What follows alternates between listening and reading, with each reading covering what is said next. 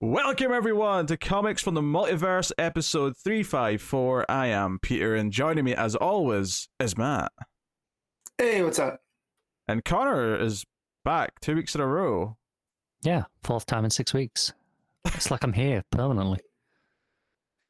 Don't tempt fate. Hey. Yeah, don't It threaten could us. happen again soon. Mm-hmm.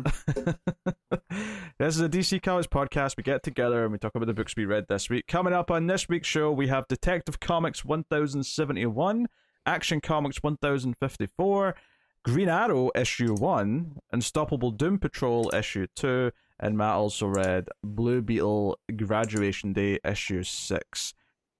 Which is kind of weird actually that's like done months before the movie comes out. You think maybe the movie got pushed and it was meant to coincide, but Well, they wanted to come out with the trade. oh yeah, okay, yeah, Or that too. Plus a couple of Patreon books from Connor. Since he's here, he has to get them in when he's on the show. Let's call it shots. Yeah, we got Tim Drake Robin issue 7 and Undiscovered Country issue 24. So that's what's coming up on the show. There's a little teensy weensy bit of news, but that is basically it. It is it's still a quieter week, I would say. We only really have one busy week a month right now. I'm sure that's changing over the next couple of months, but Which week is that? week three. Last week was the busiest week of the month. Mm-hmm. Oh, really? It didn't feel like crazy. It wasn't crazy, but it's notably the weeks It's 1 and 2 been- are like 3 comics each. It's weeks 1 and 2 are I don't know. pretty quiet. So, but hey, we got a new issue 1 this week. We'll get into that later, and talk about all the DC things. So, welcome to the show, everyone. Yeah. Welcome. Yes. Thank you for welcoming everyone. Well, I wasn't welcoming you. Oh, you paused long enough. Never welcome you. It was a little bit awkward, so I was I didn't going know what to do. I was going for an awkward comedy beat, but Yep. either it didn't translate or I'm just working with people who just do not understand the language of comedy. I'm going to go with it was just awkward. Yeah. Are we sure that you don't know comedy? Ludicrous. How dare you? I have been commended by many. I've won awards. Name one award you have won. For comedy. Yeah, yes. In the field. It's like perfect attendance. Ding. In the field. I was presented in a field. I've had an award presented in a field once. Since Matt's not watched The Last of Us, you not heard the what award did the Scarecrow get? Nope. He was outstanding in his field. That's Well, a good joke. it's a dumb pun. I thought of it because we're talking about fields and awards. Anyway, yes, there's always time for a Comixology top 10, everyone. That's what we're starting with. I'm not rushing through this week because there's no Knights games because the Knights already won their series. That would be a disservice to our audience anyway, Matt, to rush through because of your stupid, petty little childish sports game. I wasn't petty and childish last week when I was having a heart attack because we were in double overtime. So, That was rough. yeah. Okay, self-inflicted medical problems sports That's then. true. What do you want? That's true. It sucks. I hate carrying this much. Anyway, yeah, so we're going to look at Tuesday's books as of right now in Comixology. Then we'll have a look at Wednesdays as well, just to see how the rest of the industry is doing as well. So, what do you think number 1's DC book is from Tuesday as of right now in Comixology? Any guesses? Connor, do you want to go first? Was it somehow Batman? Tech hasn't been selling great. No. Batman. That's Just literally Batman. Batman just always sells. I feel like he's made this joke every Comixology top 10. He does. I do, yeah. So, And I'm the one who's accused of not knowing humour. Oh, no.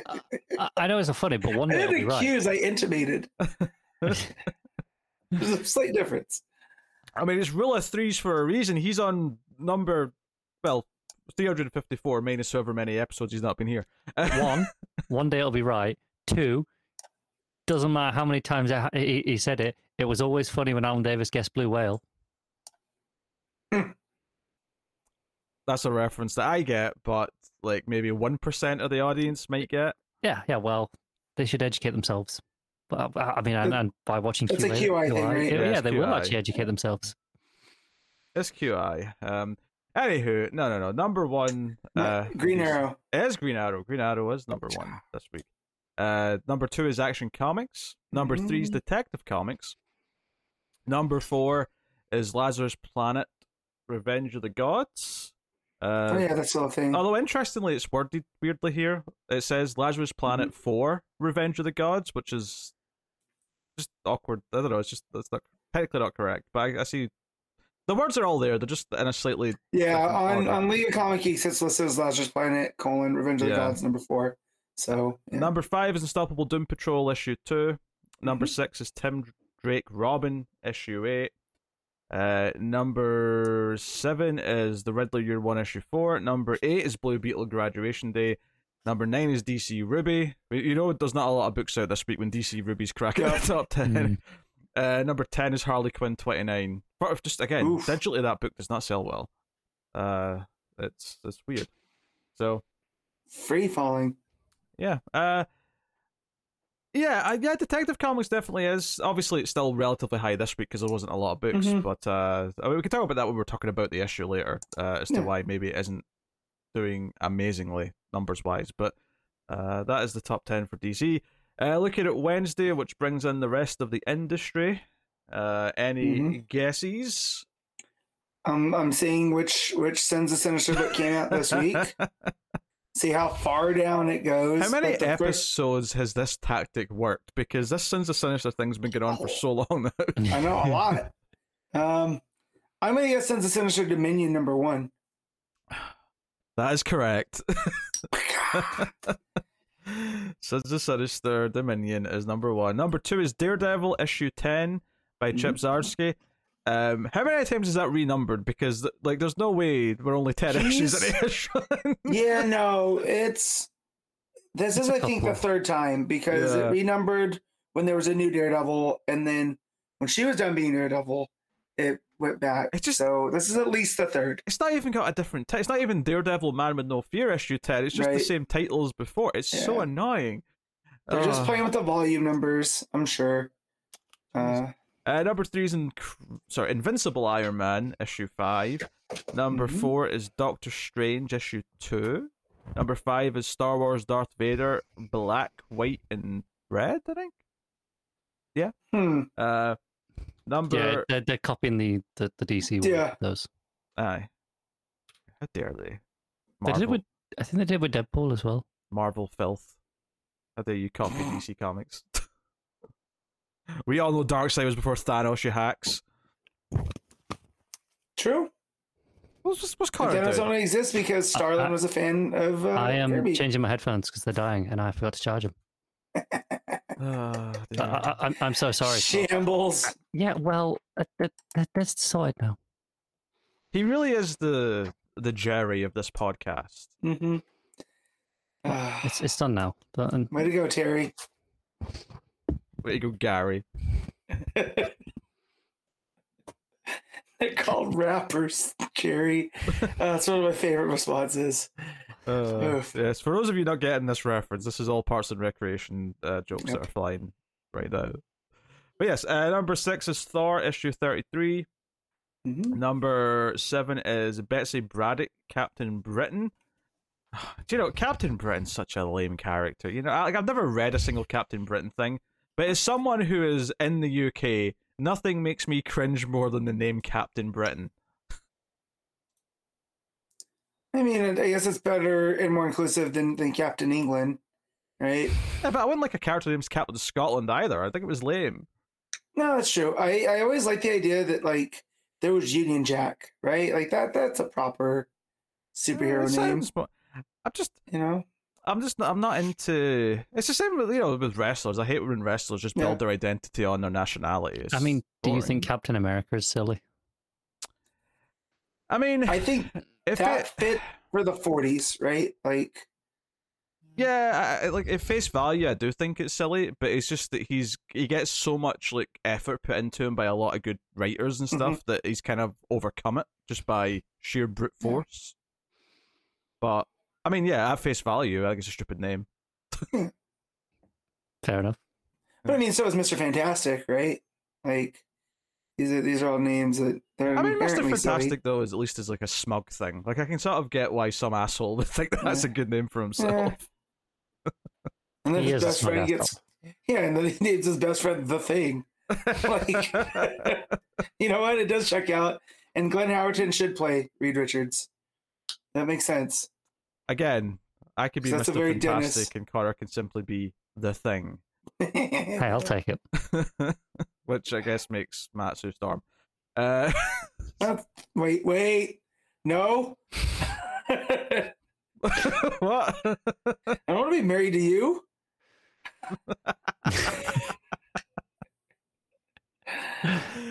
I'll take Mole Man if that's the case. I love how you not even said Human Torch as a more Yeah, no, viable that's option. fine. The obvious hothead. Yes. Yeah. Right. Yes. I'm on My indeed. joke was that I was intentionally going for the non-obvious one, and then Matt, for some reason, is just ignoring Human Torch. No, well, okay. All right. Number 8 is Hulk issue 14. Number 9 is The Ambassadors issue 3. That's a Mark Miller book. And then number 10 is Alien issue 1 of 6. So there's a new Alien series by Declan Shalvey. And I don't want to say that name. It will get me into trouble. Oh, you gotta see what it is now. The artist's name. Yeah, me too. Let's just say it's a name that sounds like a bad word for a lesbian. Oh, didn't we have this exact person last week? We did, yes. It was in the Alright, so that's solicits not last the week, I one. think. That's not the one on League of Comic Geeks. League of Comic Geeks No? is Andrea Brocardo. Oh, fair enough. For someone else. Declan Shelby's pretty good. Yeah. I mean, The obviously, cover I looks super cool. I so, love the Alien, obviously, franchise, but maybe I'll check this out. Because Well, I mean, it wasn't. You didn't love it enough to go read the Philip Kennedy Johnson book, did you? yeah, but that was the art, though. It was like one Yeah. look at the art, and I didn't want to read it. I tried so hard with it being on Unlimited. Because I've enjoyed many an Alien comic before. Which, by the way, Fede Alvarez is making the next movie. We posted a teaser for Alien Day this week. Pretty nifty. That's exciting. Into it. Yeah, because we did Alien Resurrection on the Ace this week. Because we've been doing an Alien movie every Alien Day since we started the show. So, you know, this was our 4th one, so we did Alien Resurrection. So we got 2 left. Oh no. And then we'll just have to do random other Alien things that aren't related to the franchise. I don't know. There's plenty of them. Yeah. But Prometheus next year. Hey. Ooh. Really looking forward to Covenant the year after. I do still need to watch Prey, to be fair. Oh, Prey's good though. Prey is good. Yeah, no, it actually looked good. Unlike everything else. Yeah. I actually probably won't wait 2 years for Covenant because I think we'll probably have to do Covenant before the new one comes out, assuming that hits before Alien Day 2025. Is that the Japan one? Like Prey, but Japan? No. Covenant. He's talking about Alien Covenant. Alien Covenant. Yeah. Oh, that's all wrong about Predator stuff. I missed it. Yeah. No. That is coming at some point, right? It's not an official thing yet, no. Oh, is it not? Oh, okay. There was a lot of fan speculation and stuff, but there's no... yeah, I saw a lot of talk about it, so I just assumed. No, nothing official for another Predator yet, but hopefully we get something at some point. But, Yeah, I mean, Prey was very well received. Yeah. So yeah, there's an Alien show in the works as well, from Noah Hawley, plus the Fede Alvarez movie. So.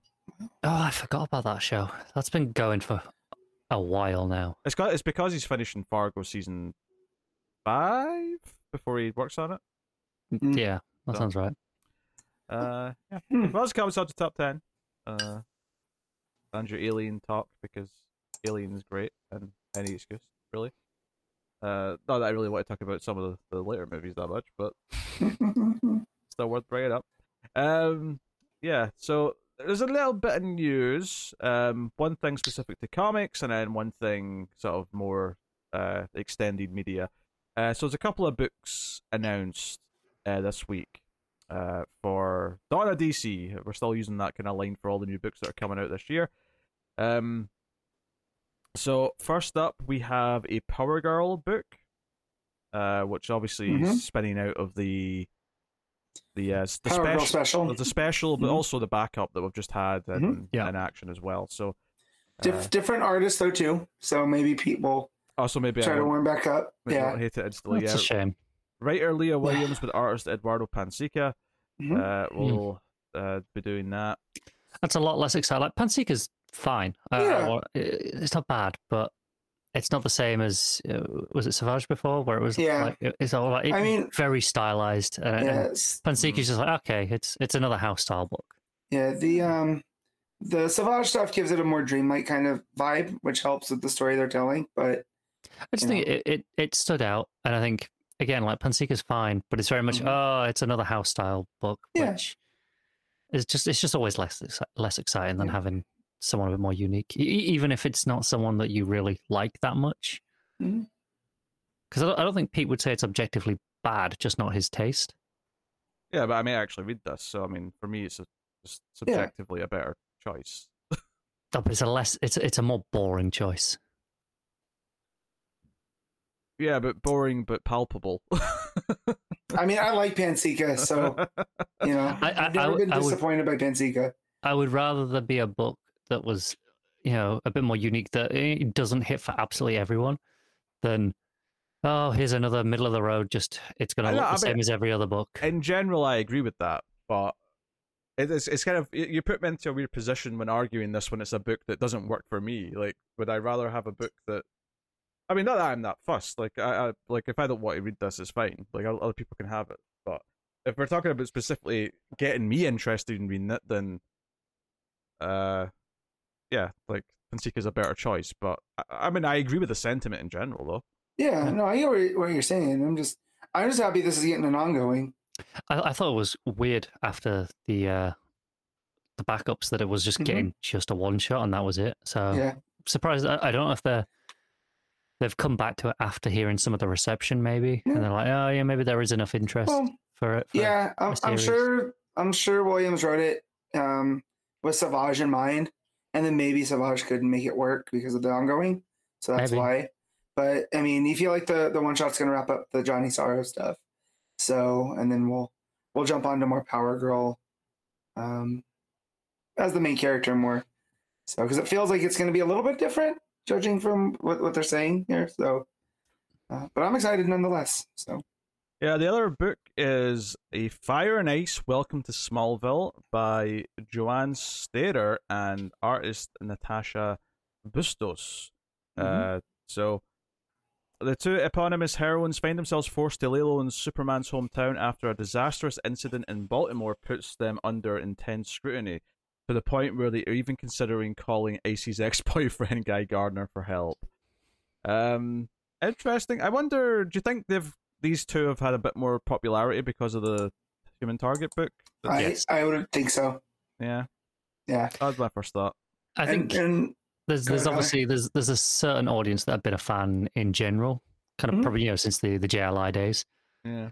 And anyone who's kind of gone back and read that run typically likes them as characters, but they've never been particularly prominent, and it seems weird otherwise that right after they were just in the spotlight in a book that was read by quite a lot of people and pretty well received, then they suddenly get a book. I think that's too much of a coincidence otherwise.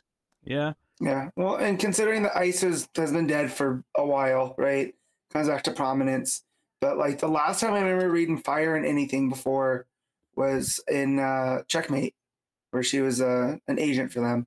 So, it's been a while. The Bendis stuff recently? No. Oh, going back to like Rucka. Going back to the Rucka Checkmate. So, okay, yeah. But yeah, so I mean, it would be, weird if it was just by itself. But we'll see what Starrer does, though, too, because Tom King writing these two characters might be a completely different vibe than what's here. But it sounds fun.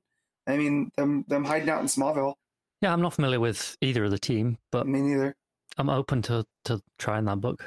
Yeah, I'm not familiar with them either, the team, but I am intrigued enough with these characters. Like, I mean, this is the thing. Like, for me, having not read JLI, I don't really know if I care much about Fire as of yet, because she was obviously less featured than Human Target, but Ice definitely I'm more invested in as a character just because that made her very interesting to me. Yeah, and I mean, even if you don't know much about them, just the idea of Fire and Ice being such good friends, right? Like, you know, how their whole powers don't complement each other.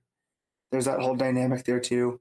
One's the hothead, one's the more, you know, reserved, if they're going off of that. So yeah, it does say at the bottom of this article that DC have not specified if either are ongoings or limited series. They both feel like limited series to me, but I wonder if these are, like some other recent books, limited until proven otherwise. Like Poison Ivy, right?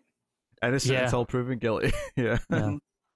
Which I don't think it's a terrible model. I mean, even that's not bad. No, even like the Swamp Thing that we had before from wasn't Green Arrow supposed to be a mini? Yes, that was a 6-issue mini when it was announced, and now I'm pretty sure it's an ongoing just because of orders on the first couple issues. Yeah, because I was talking to my comic shop owner, and he goes, "Oh, this is an ongoing? I thought it was a mini." I go, "Yeah, I thought it was a mini too." He goes, "This doesn't say one of on the cover." I think it's fine to a point. My only concern is that I would want like the creators to have a solid plan for either eventuality. From my understanding, they mostly pitch it as, here's the 6-issue plan, and if it goes well, here is my plan for more. And kind of DC kind of have that under consideration when they're looking at the sales. I guess the question is, and it probably varies from example to example, is like, what does that end up feeling like? Like some of them I could see feeling more like, oh, this is a good 6-issue story that's more like, say, I'll compare it to a movie that might get a sequel, where you don't really feel that bad if it doesn't get one. You may have wanted one, but it's not a big deal. But then sometimes it might feel more like, oh, this was season 1 of a TV show that was clearly had more planned that they'll never get to do because, it just didn't work out. So, I mean, obviously the former is always better than the latter, just because if it doesn't go through, obviously if it gets to keep going, then the latter can be great. What are the ones we've had so far? Obviously, Poison Ivy, I would say, definitely felt like, hey, no, that could have been 6 issues. Yep. But I'm glad it's not. Swamp Thing, I would actually argue the opposite. I think if it didn't get those last 6, it was still great, but I think those last 6 made it. Like they made the last 6 are why you read the first 10. Yeah. Right. So, I do one of those because I feel like he probably knew early enough that he just moved his ending later. Right, because where it ended at the end, the end of that last 6. I mean, it gets the back half of that. It gets a lot more introspective and heady than. I mean, it gets pretty introspective and heady through those first 10.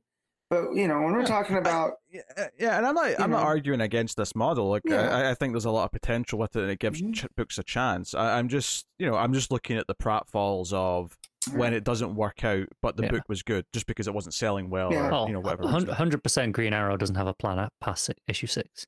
Oh, maybe past issue 4, but more on that later.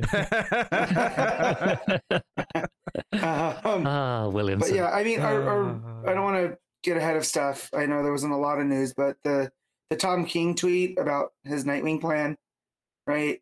Oh, sure, yeah, we can talk about this. Yeah, his original plan when Dick got shot was obviously different from what ended up his pitch, not plan, because plan implies it was in motion. Sure. Right, his pitch. The pitch is that Dick would only be out for like 6 to maybe 12 issues tops, and that Tim Drake would become Nightwing in the meantime.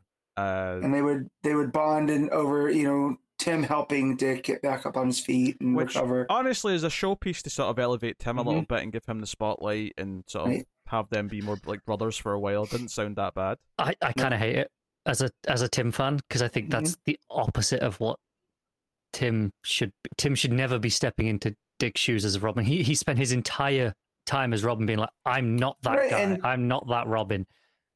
I'm right, not and I understand where you come from because as a Tim guy as well. However, I can see what King would do with that conflict of him not wanting to. I can defend this easily. For me, the whole point is that it's not something he wants to do, but he will take the burden in the same way that Dick didn't really want to become Batman, but he took that burden as well. I think Tim, knowing that it's not permanent as well, would take the role for a time because he feels like he should, not because it's something that he sees as his end goal. I think two things. One, I was just about to compare it to the Dick taking the cowl, and that makes this feel even more redundant because kind of already did. It's the exact same story beats. It's the exact same character beats, just on Tim instead of Dick. Which again is something I hate. Of let's just take Dick's stories and give it to Tim. So kind of hate it for that. Yeah, but is this worse than Rick Grayson? No. Well, good, no, then. of course it's I'm not. glad we're on the same page. That doesn't make it good. But so I'm just wondering about if this style that we were just talking about with the Fire and Ice book was around when, you know, the other guy was in charge, how different things would be, right? Because like maybe the whole Rick Grayson thing gets thrown out there in a mini or something, and we keep the Nightwing book going with this Tim story. I don't know. No, that's the thing, because Ben Percy replied to that tweet saying he went, because he was writing Nightwing at the time when he left.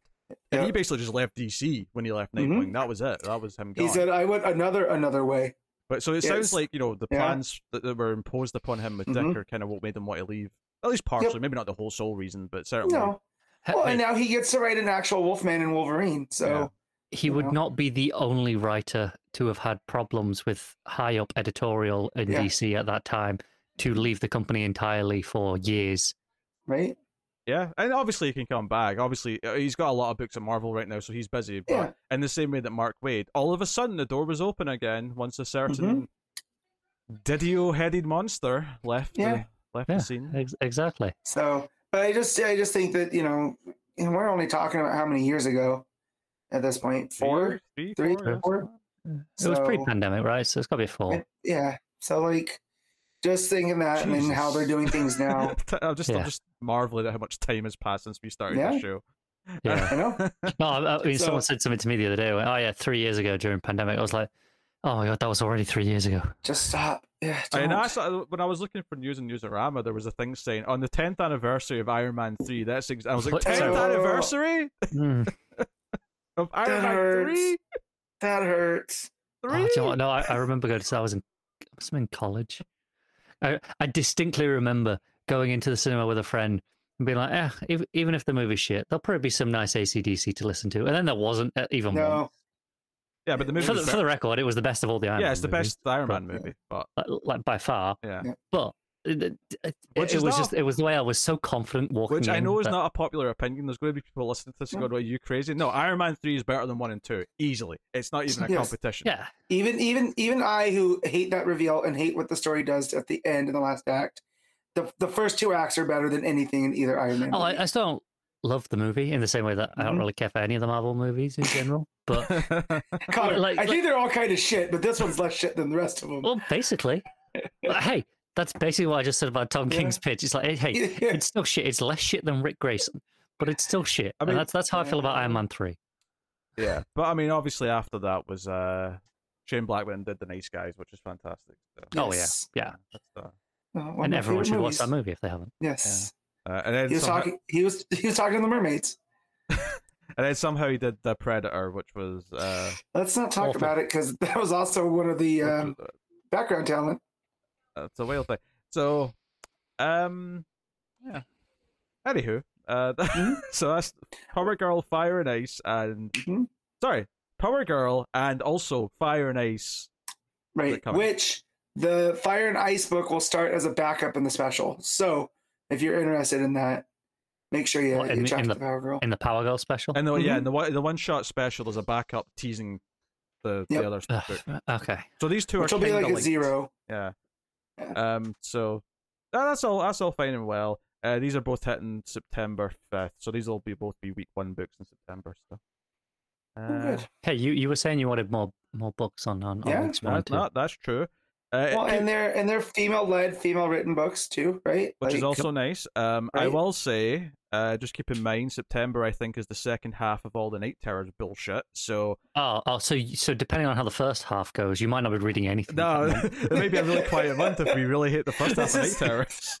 This is where Pete goes, what have I been reading? Let's get into the apps. So there you go. That's your comics news. But there is a little bit of DC TV related news this week. So we already knew about part of this, which was that Prime had picked up 2 seasons of Batman: The Caped Crusader. This is the animated series show produced by Reeves and Abrams and all that, and it's got Tim on board and Brubaker's on the writing staff. Yeah. So very excited for that. But there was also like an extra thing they've ordered this week. So they've ordered a movie which is also going to spin out into another animated series. Right? Okay. So it's an animated movie called Merry Little Batman. I'm in. So, Merry Little Batman. The project will be a holiday movie revolving around a young Damian Wayne, Bruce Wayne's son, and one of the Robins in the comics. I mean, obviously this is all nothing to us, we all know this, but alone in the Wayne Manor on Christmas Eve, he becomes Little Batman to protect his home and Gotham from supervillains and criminals alike who have designs on the holidays. Regular shows, Mike Roth directs, while Teen Titans Goes, Morgan Evans has written the screenplay, Roth and Register executive produce. So we're getting basically Damian does Home Alone in the Wayne Manor when he was. I was hoping it was going to be Damian versus Santa. That's the animated show. Yeah. See, I don't obviously care about Christmas movies, but I am all for actually taking, Batman and other characters and actually, making kids animated shows. Oh, sure.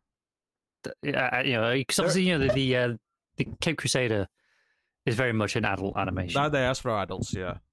So I'm all for them kind of having, hey, let's do one for each audience. And there is a screenshot of this movie with the article, which definitely gives you a kid-friendly art style. Damian looks like Dennis the Menace or some shit.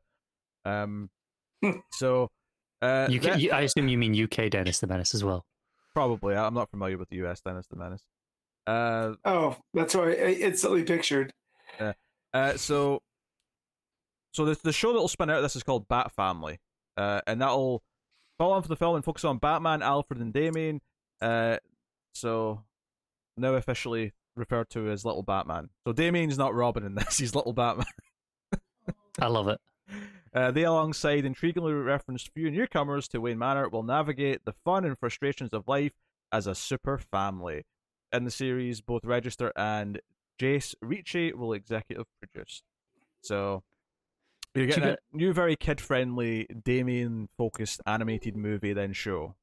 Do you guys remember that issue of, I think it was Batman and Robin, it was right around the time Damian died, and it had like a young Damian wearing the full-size cowl. Look, Mommy, I'm the Bat. Yeah, that's what I'm picturing as this entire show, and I'm there for it.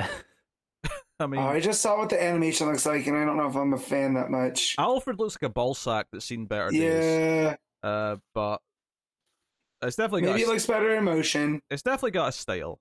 Yeah. Yeah. Bruce has got a hefty. Well, I think that's Bruce with the beard, but I don't know who else it would be. And a little-esque chin. He's answering the bat phone. Yeah. Lumberjack Bruce. Yes. Mm-hmm. Okay. But yeah. Yes. Actually, this looks stupid. I love it. Now that I've said Alphonse Cabalsac, I've just noticed his nose being very long, and now it's just adding to the image. There you go. Old man genitals. All right. So yeah, some animated projects. So yeah, again, Prime's for some reason swooping in and doing all the DC animated stuff now. I wonder if this is part of. So obviously, Max didn't want this in the first place. Mm-hmm. The kids one, especially, I can see. Yeah, they're aiming at adults. They don't want to dilute their brand, so to speak. They can't give it to like competitors like Disney Plus, for example, because they're too much of a direct competitor. Whereas Amazon do all sorts, and they're a bit more neutral comparatively. That would be funny though, if like the new kids Batman show was on Disney Plus. It wouldn't be out of place on there though. And alternatively, they could do like the new gritty R-rated like Punisher movies on Max. just start swapping all the R-rated stuff and go to Max, all the kiddie stuff and go over to Disney Plus. Just swap. Honestly, we're starting to see streaming services actually sell their content to other places. Oh yeah, en masse. Like everyone's doing it now, pretty much. I don't think it's actually that much of a stretch anymore to think that we could get the stupid gritty Punisher version on.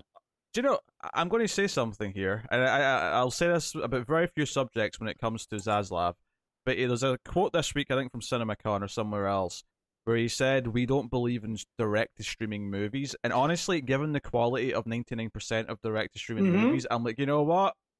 Yeah, treat your movies like they're prestigious. It's not just him this week. There was someone at Paramount, there was someone at Universal. All of them are kind of making similar comments of, yeah, we tried it. It didn't really work out. I think one of them said, "Oh, you can't make movie stars on a streaming service, only in the cinema." That's the thing there. That movie came out on Apple this past week or so. The Chris Evans and Ana de Armas movie. And it, again, much like a lot of these movies, it looks like the most bland, just generic movie. It's got a couple of relative stars in it, but it just looks like a nothing movie. I watched that one scene of them on the Exorcist stairs, and I swear it looks like they weren't even on set together. Like the way it's shot, it's constantly one back and forth. My wife is the biggest Chris Evans fan I've ever met, and we still have not watched this, so it keeps getting pushed. So, I get an advert for it every time I try and watch Ted Lasso. I'm like, I don't ever want to watch this movie. Honestly, it's like there's such a streaming. It's very different to the old days where you had directed video in the 90s, right? That had a feel to it, but this is very different. Where I think of this movie, I think of like Red Notice with The Rock. I think of I can't even remember the names, but all these like Netflix original movies or original movies that go to all these various places, like they all have this just very kind of sterile, like safe thing. They feel disposable. Yeah, what was that action movie that came out on Netflix like a year or two ago? Extraction. No, it's not that one. It's the one with Hems. The one with who was in it? It was like a team of guys. Was Ben Affleck in it? Maybe Ben Affleck was in it. Oh, with Poe Dameron too. It was like it was the heist. Yeah, there was. I don't know, but they all. I watched it and I don't remember. No, I feel like I watched that movie. No, I mean, Oscar Isaac in a heist. That sounds familiar. But the fact that we can't, between the three of us, right? There's everything's so disposable right now, and then Triple Frontier. Affleck, Oscar Isaac, and Charlie Hunnam. Yep. Right. So, and the ones that do end up being better are ones that weren't designed. Like Prey was great, but Prey was originally designed, it was shot as if it was going to be a theatrical movie. One of the only ones that I'm aware of that I don't think had any designs for a wide theatrical release was Coda from Apple. Yeah. Obviously, they released it, for considerations. Yeah, they did its very limited release just so it could be eligible. I mean, there's no reason why a movie made for a streaming service, because there's no reason, because a lot of, because let's look at, say, horror movies, right?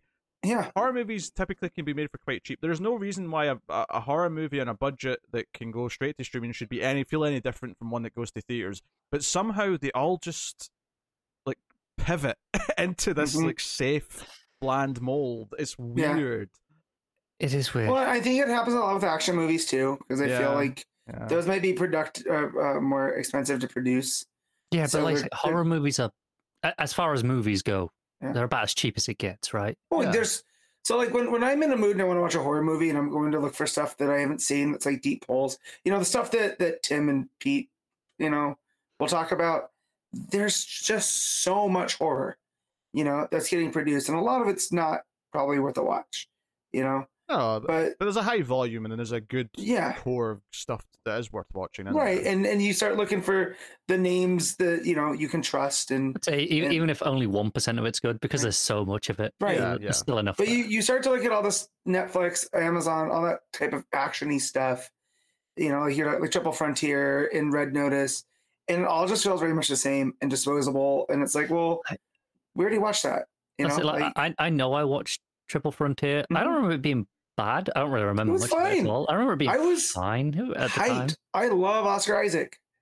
I watched it and I forgot that it even existed. And literally until you started talking about this, I would never ever have gone, yes, I've seen this movie. Yeah. It's just what came to mind. It was like I remember it being advertised a lot for like a week, and then it goes away, and that's it. It's just gone. Well, and I feel like that's a lot right now, and that's just the zeitgeist and where we are, and why I like, I know you. I don't know about Connor. I know like Pete's not a big fan of the Star Wars stuff on Disney Plus, but it keeps people talking for 7 weeks. It's why when something is good now, like you do want to champion it and sort of like say, no, this actually does hold your interest. It's memorable. Watch Andor, folks. Or even Last of Us, right? Yeah, I still haven't watched it, but people were talking about it for weeks on end, and when it ended, people had opinions. About... They had something, even if it was a bad opinion at the end, they had something to say about it. Right. So and I like that versus when you drop something all at once and then it just goes out the window. What was the last Marvel show on Disney Plus? Because I don't remember seeing much about any of them recently. Was Miss Marvel before She-Hulk? Yeah, Miss Marvel was. I still haven't seen Miss Marvel. There's been nothing since She-Hulk. I feel that was a while ago now. That's what I was just thinking. I was like, I don't know if I've just not heard anything in a while, or if they're slowing down. I think they're slowing down. Well, I think Feige did say we've been pumping out too much stuff. We're going to try and bring the quality up and quantity down. Yeah, please. Which is good. That's a good mantra to have. Yes. We'll see if it bears fruit. But yeah, I mean, that said, I enjoyed She-Hulk, but that's because it was so different, and it was this half-hour show that did leave me wanting more when it was over, versus just something that I felt like I had to watch because it's part of the next thing. So if they do slow down, let them take chances with something like She-Hulk. The thing is that a lot of what we're talking about here, it just feels like content. They want more content. Mm-hmm. Here's some content. Watch the content. Engage with the content. Have some more content. Like that's right. Actually, while we're on streaming stuff, this is just tangentially related, but I've got nowhere else to talk about this, and I want to bring it up. So, right. So you remember the Zack Snyder movie Army of the Dead? The zombie. I try movie? Not to because I still haven't seen it. And the Netflix one, yeah. Yeah. Yep. Right. So. It's not very good, right? I mean, I'm not talking about the quality of the movie, though, here. This is the thing. So when I watched this movie, whatever I did... Probably like 2 years ago now. There was a thing that was bugging me. I thought my TV was broke, right? Or not broke, but I thought I had a dead pixel. I thought I had a dead pixel because there was this... Every so often, I'd see like a... that red or whatever color you get when you've got a dead pixel in the middle of the screen. And it was really bugging me. But when I turned it to other things, it went away. It's like, okay, well, whatever. Maybe it's just, Netflix is glitching. Who cares, right? No big deal. I handle it for one thing. I saw an article this week talking about it.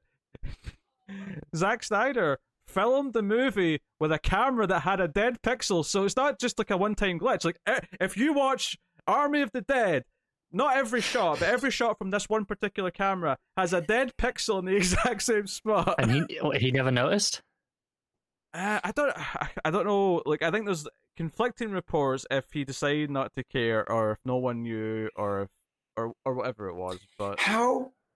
I like. Okay, he prides himself on being a very visual guy, right? That's like his thing. It's his style. So he should be noticing things like that. But here's the thing. I get when you're doing a movie and you're directing, and there's a lot going on, but like. How does no one on the special effects side, editing, any of the visual side, not catch that? Well, it's too late by that point. Yeah, you've shot. I think at best you would be like, okay, you do some test shoots and you know it's test shoots. Next stage is you shoot a day with the camera and you look at the dailies and someone notices it and says, hey, we have to, I think swap the lens or something. You say it gets to like VFX and color grading and stuff. Do you say it was red? This dead pixel, or is it just? I mean, I'm just going from memory. I want to say it because that's what I mean. So okay, so it's not like when you've got a dead pixel on your screen where it's just your light is bleeding through. If it's a dead pixel on the image, it's a set color, right? Because it's what's in there. Mm-hmm. Could they not essentially just chroma key it out, like this one particular shade? That's my point. Is like from what I understand in production and stuff. There's people that handle that kind of stuff that's part of their job is in quality control. Oh, and actually on this, I don't know if it was the camera itself or the lens that had the dead pixel. It may have been the lens rather than the. Okay, but either way, once it gets to post, say, okay, it's this one. It'll be a consistent effect the entire way through because it's. Yeah. Could you not? Yeah, that's bizarre. It's because he shot it with like a fancy 8K. Yeah, of course he did. Because it was an interesting thing. Because you know how he did his Justice League cuts in 4:3 because he wanted to use the full height of the IMAX ratio and all that shit. IMAX specifically tell filmmakers that we present things natively in that aspect ratio. The screens in the IMAX are so big that they recommend not putting any important detail at the top or the bottom because you only sort of see it in your periphery, up or down. Because it's the whole idea is that it completely goes outside your vision range to make you feel like you're in the image. It's a good job it never really released in an IMAX theater, isn't it? So he's using the full height of the. That's why movies that get shot in IMAX, or have scenes that are in IMAX shape, can be easily cropped for regular theaters or TV screens because they're kind of shot with all the important stuff is still framed in the normal.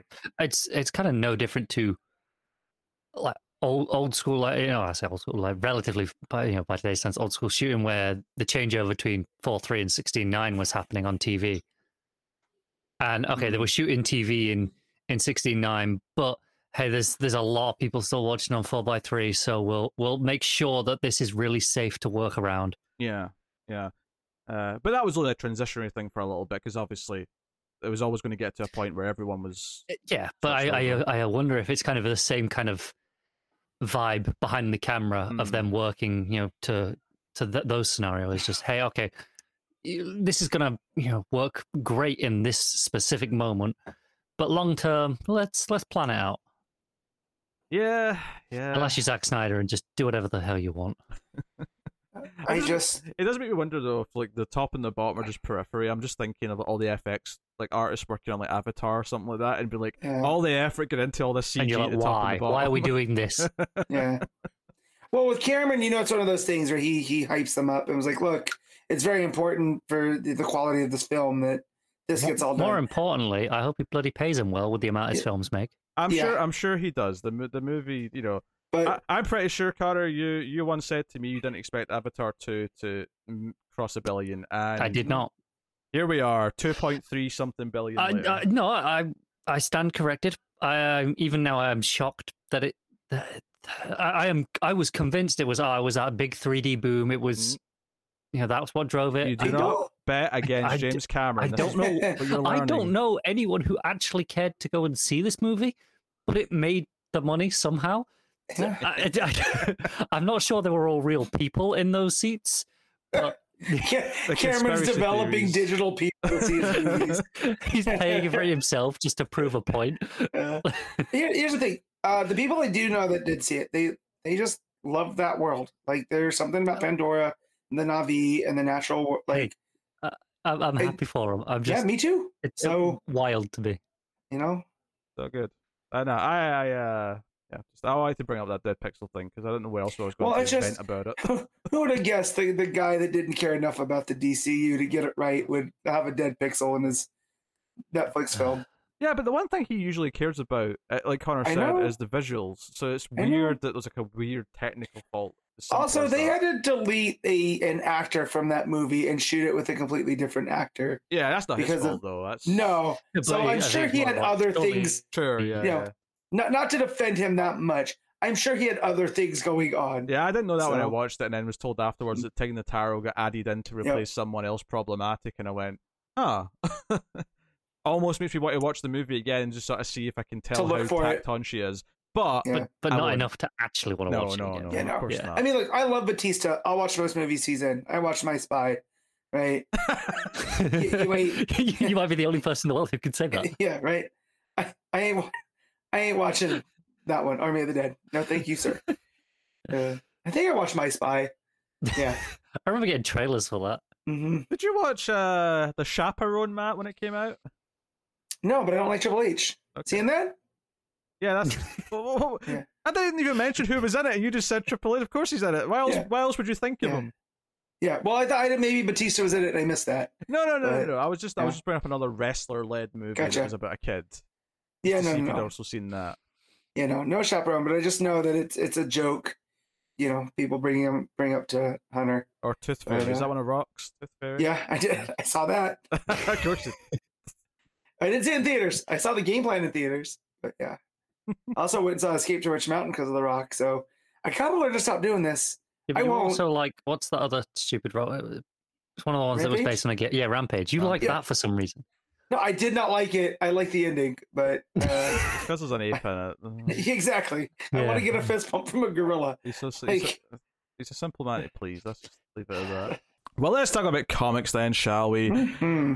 Detective Comics 1071 with a Ram V rating, and there was a lot of artists, so I didn't write them down. We'll just look. I'll tell you them in a second when I see the page. So there's at least 3 artists on the main story. Yeah. So this issue is bookended with some present day stuff, but is largely flashbacks. And I shouldn't say that because there's also the present day stuff with Vandal Savage and Let's go. Arzen's mother.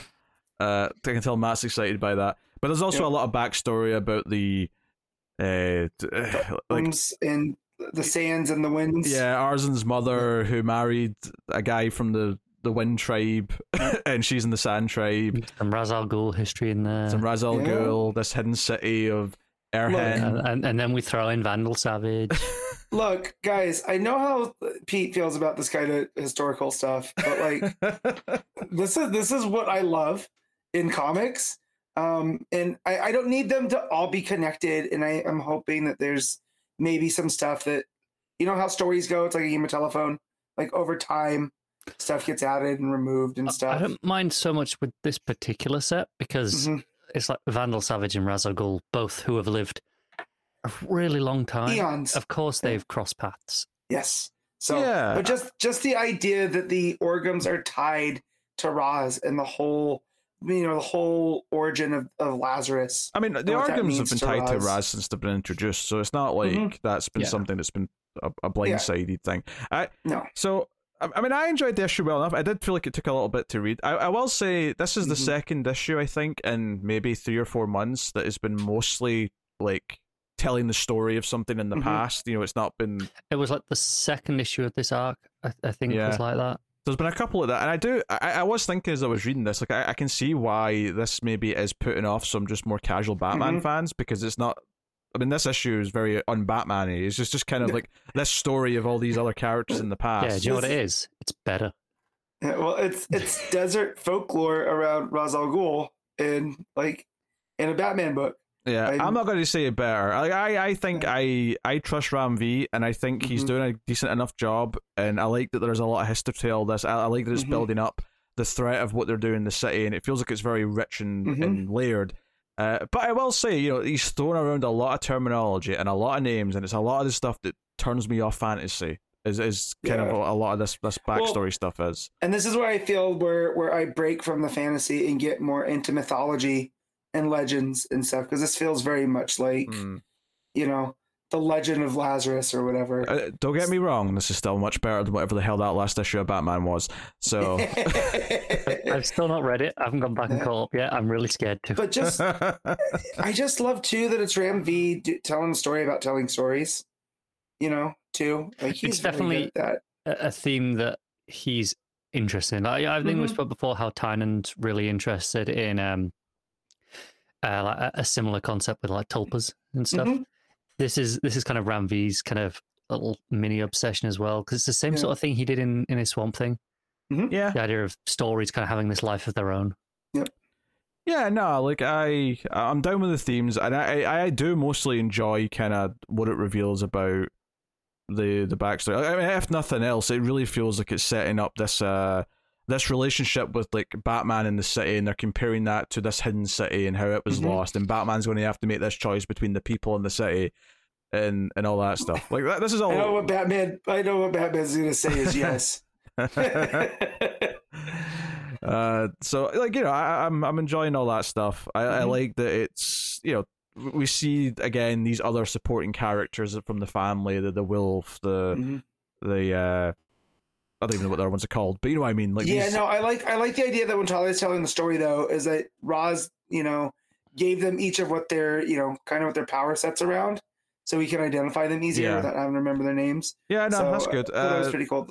Yeah, the bookend of this is that the Orgums are about to do a big sort of grand opening of their building in Gotham, and the theory is that they're going to like turn on their machine that can like change the will of all the people in the city when they're all focused. So there's a little bit of backstory in how that's one of the devices that came out of this hidden city that the Orgums get their hands on. I actually thought it was setting up earlier on in the backstory that it was going to be like the two stones like combined for this item, but it wasn't that. No.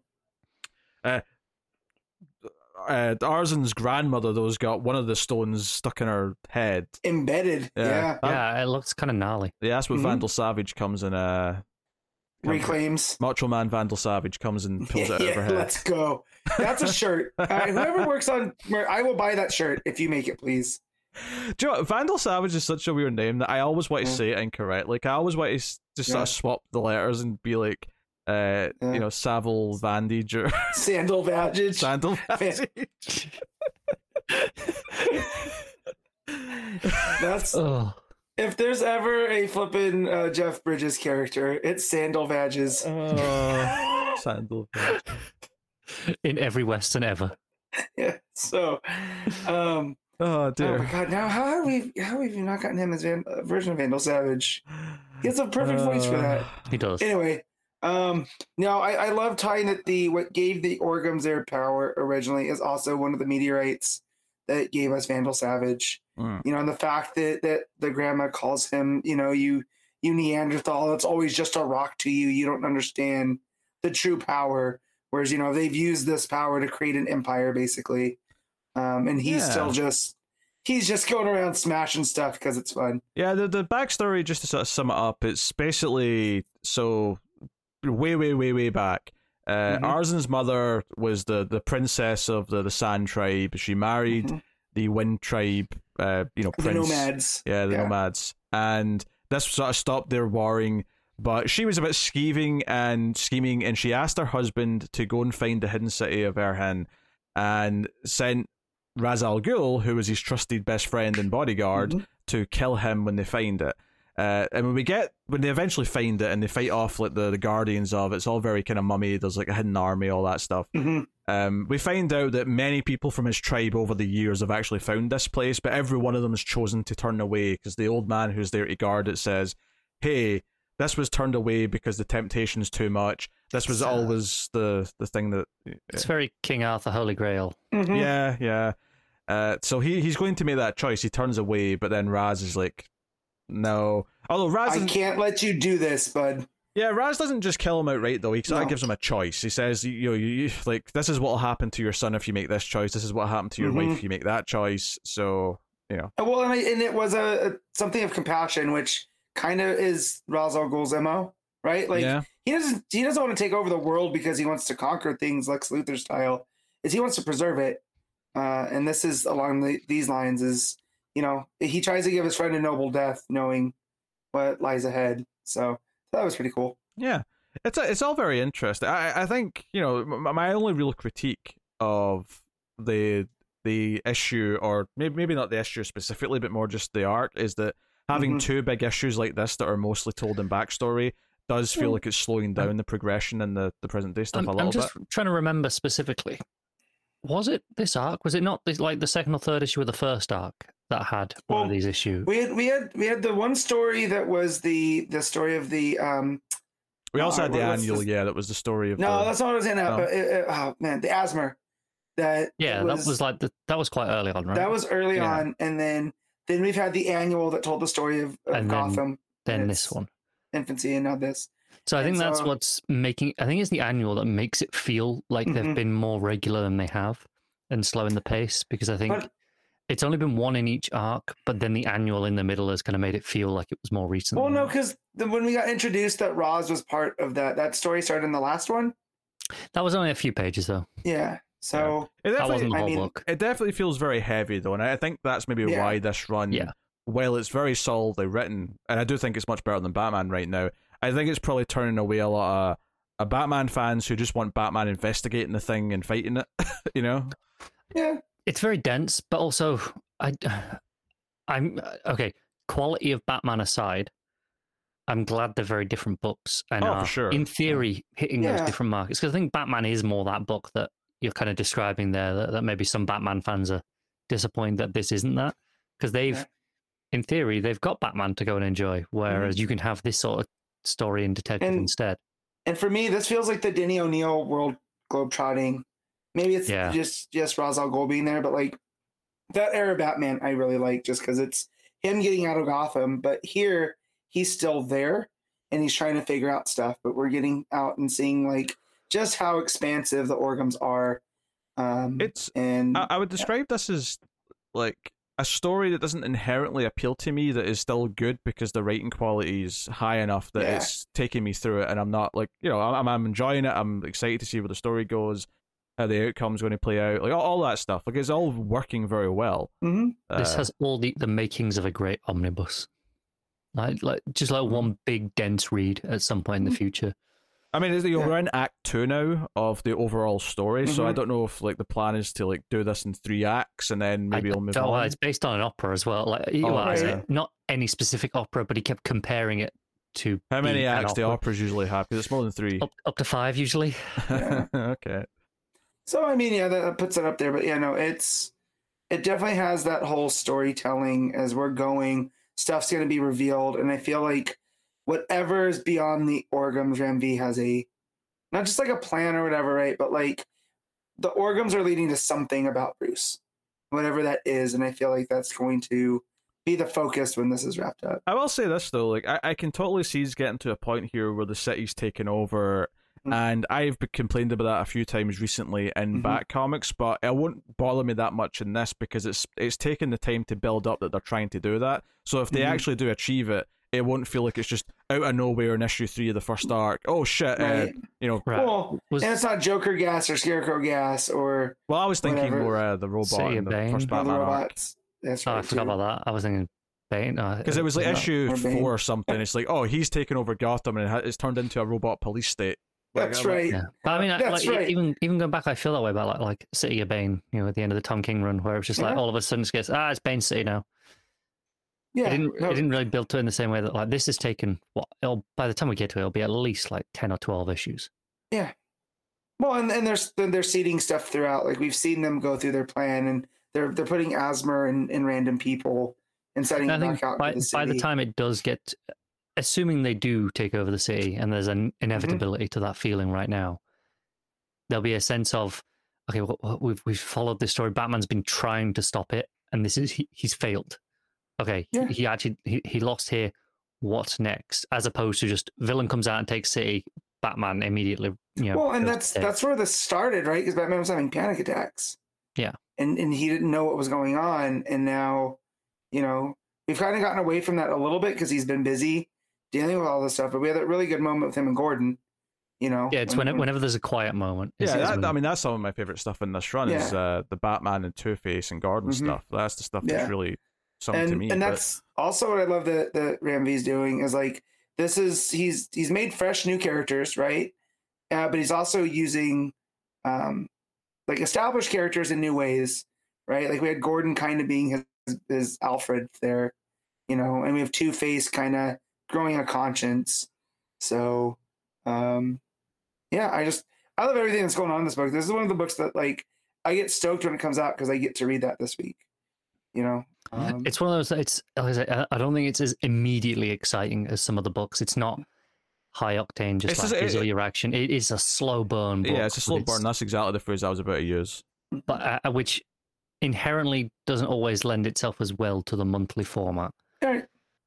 But I do think it's one of the best books that is being published by DC at the minute. Yeah, I think that's fair. I think this is one the run will be more in the sum of its single issues when it's done, is my general feeling as we're going through it. Whereas like not every issue on its own feels like necessarily a great one-off issue, but I think it all the run feels as a like whole, it's a piece. Like even if it's not like I didn't love that issue, but it feels like it is adding something important to the story, and it's very serialized, right? In that way, it is. And assuming that Ram V doesn't flub the ending, it should be great. And I have no reason to think he will, because I mean, one, he's not Williamson. Two, he doesn't have a history of flubbing endings. Yeah, no. I mean, if Swamp Thing's thing could go off of, or Justice League Dark, I think he stuck all of those. It's really sad how the slow turn on this show to just shitting on Williamson it has, and I was going to try to be that person up against it, but if you go way back to our very first episode, the Rebirth announcement panel for WonderCon, and Williamson's announced, and Matt was just so excited because you'd read, what was his other one that you liked? Nailbiter. Yeah, you loved that. Right. Yeah. And you were so excited for this, and then I still like the majority of its Flash, and other things have potential. Yeah, I'm just starting to. I am just starting to feel a different kind of fatigue with him. Where, okay, it's very John Cena in that way, but we'll get to there in Green Arrow. But so old lady, the grandmother, right? The store in her head. She gets that ripped out by Vandal Savage. Yep. And Mother Orgum's like, the final battle will be in Gotham, and he's like, yeah, I'll see you in Gotham. So he's like Ooh, I'm going to Gotham. Yeah. A cup of coffee. Dig it. We can't do Macho Man justice, Pete. We can try. I can, but I'm going to try. I'm always going to try. Yeah. He's going to be like, Batman, I got 3 minutes playtime. Oh my god, if he gets a bone saw, that's it. Gotham will be mine. Ooh, yeah. Rest in peace, Macho. I know. Yeah. Oh, dear. Anyway, yeah. So, a solid issue, solid part of the run. Mm-hmm. Yeah, so excited to see. I love that Batman's working with Nightwing and Cass. He's got the team kind of working to try and stop whatever this is. So we'll see how it plays out next time. I didn't read the backup. Did anyone read the backup? I did. Feel free to tell us about it then. Yeah, so it's just it's Ice Ray continuing that story with Dr. Freeze, with Mr. Freeze and the doctor, the psychiatrist. Yeah. And basically he's created this machine that not only freezes but also can help like regenerate. So it's like he's finally figured out the formula for Nora, but the psychiatrist calls him on his narcissism that It's specifically a thing for like it's like a form of localized time travel. It kind of resets things and undoes certain things. Yeah, so it'll undo damage done to your body or your brain. And so she comes at him for being a narcissist, and like, this was never about Nora. This is all about you. You want to be the one that solves her sickness. You don't want to be the one that you don't want to cure her just to have her back. You want to cure her because you're the one to cure her, and that kind of makes him. Yeah, my favorite line is where he's like, "Oh, I'm not some lunatic," and she's like, "Yeah, we agree. You're not mentally unwell. You're a narcissistic F." Yep. So it's real good. Yep. But yeah, so I'm thinking this is also how the Asthma plot's gonna be revealed, because we know you can freeze them, right? And it's almost as if this is going to be what Batman uses. This almost localized time. His thing seems to be working at the end, like with whatever's accidentally happened to it. It seems to be working now, right? And then just we have that weird kid from the beginning backups, comes in and saves her, and then but that her inner monologue, that lyric, that little music that was talking to her, it's almost like it's still there, but this whatever the machine that Freeze created kind of is holding it at bay as well. So I'm curious to see where all that stuff goes. But yeah, no, it's not a bad backup. It definitely feels a little bit superfluous. It is. I liked what it did with Freeze at the end there, where he was like, "I'm not unwell," and she's like, "No, you're not. You're just narcissistic." And he's like, "No. I'm not trying to cure Nora with this. It's to fix. She stopped loving me because I changed. So let me use this to undo what happened to my brain to make me a better person again." Yeah, except that's still part of the problem, man. Yeah, but you're not learning. You're trying to undo things. So but it's an interesting development in that it is still personal development, even though it's like I say, it's not learning because it's just undoing things. It's not progress, but it is a step.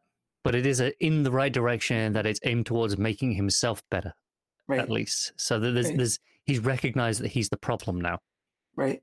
So there's progress. Yeah. So again, pretty decent. I'm still loving that Two-Face backup that was happening earlier. Yeah, where we got to see the Wingard art is nice. Yeah, the Wingard art is very, very, very nice. So, but yeah, all right. And the just at the very end in the machine, it's like it's very much looks like a face, right? Yeah. Well, isn't that that was talking to her? Right? Yeah, that's why I thought it looked like that. Right. Obviously, with her, it was a bit more stylized and a bit more like ghostly, whereas this here it's a little more electronic. Right. Well, yeah, I think it was whatever that was, it jumped. Yeah. Right, when it cured her. So. All right. Yeah. Well, I guess we'll rate Detective Comics then. Matt, what are you giving it? I'm giving this a 8.5. Connor? I'm gonna go with I'll go with the 8.5 as well. Yeah. Straight 8 for me. It's not this type of issue that doesn't necessarily appeal to me quite as much, so it's a little lower, but still enjoying the run quite a bit.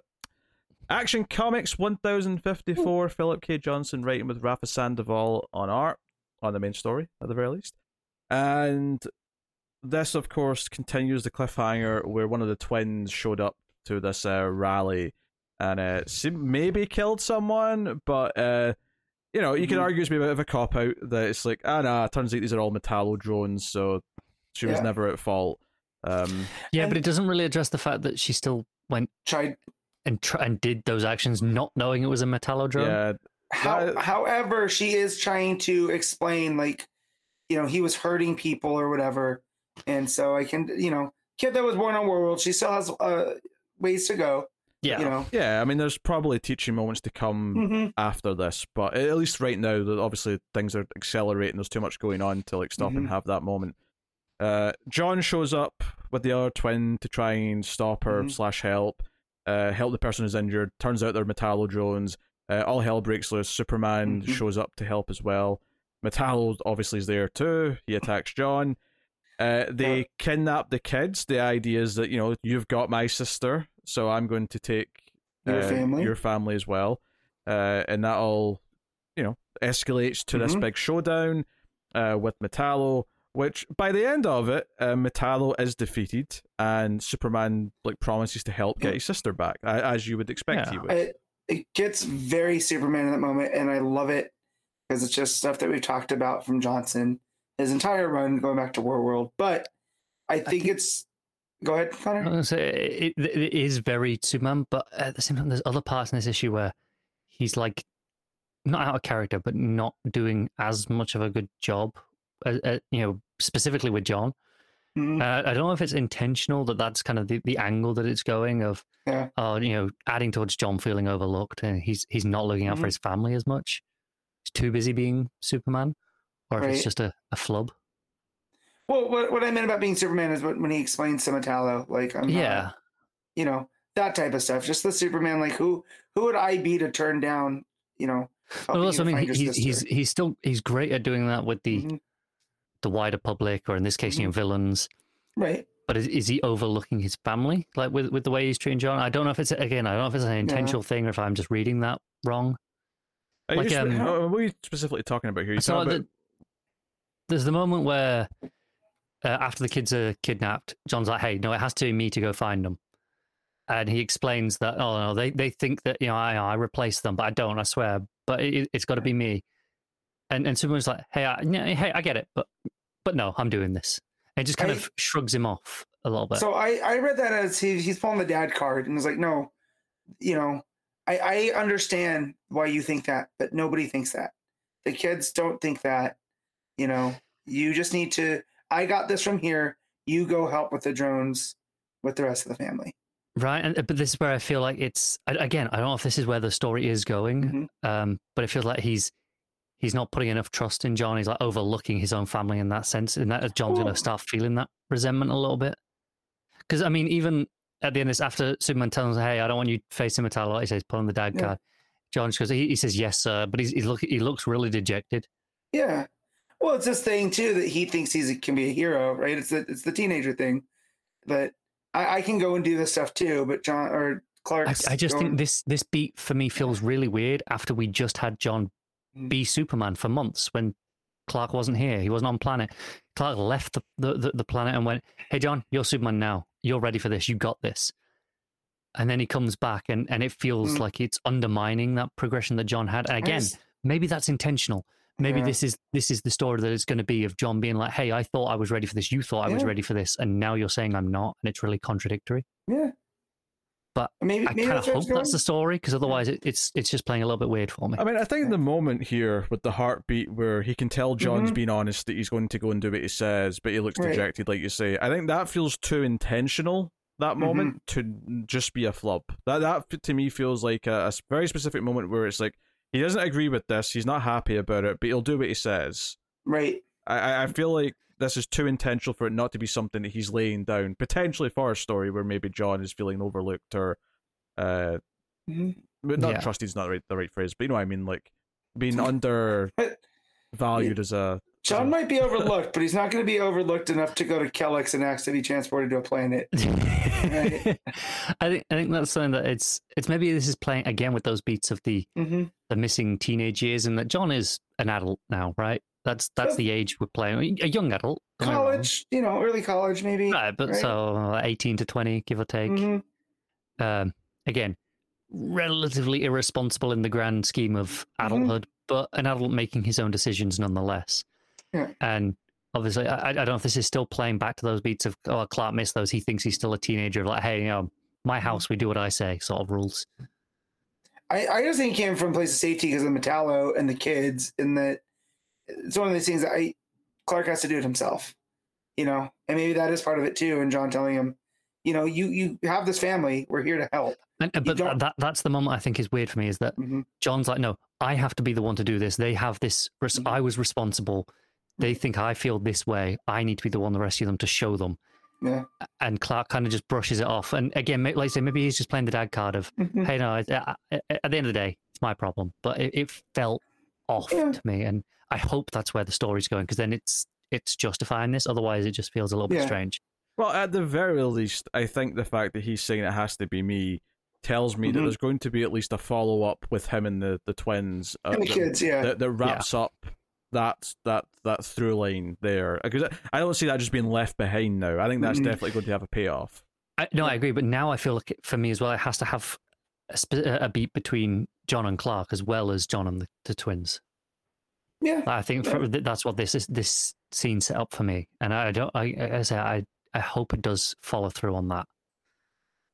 That would surprise me if it does. Like, it doesn't seem out of the realm. The run hasn't been angling towards that up until this moment. I haven't felt it until this issue, so it kind of feels a little bit out of nowhere compared to where we were with the twins. I mean, to be fair, like this arc really is the first time that Johnson's really done anything with John, because Warworld was so separate from John.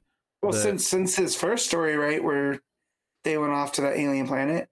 Yeah, but that was ages ago. Like, John's been such but it's been so disconnected from the story that Johnson's been telling, that like the idea that he's not been angling this way up until now. It's more like, he's not been around. This is the first time he's doing anything with him. Right, but this is like the fourth issue of the arc. We've been doing the stuff with the twins the whole time, and this is kind of the first instance of John. Well, and Clark. But we just introduced last issue that we have this thing between John and the twins, right? It just introduced that in the last issue. This issue is this next step of it, which is then bringing it into like Clark into the picture, like how he relates to all this. Stuff for the twins a couple issues before.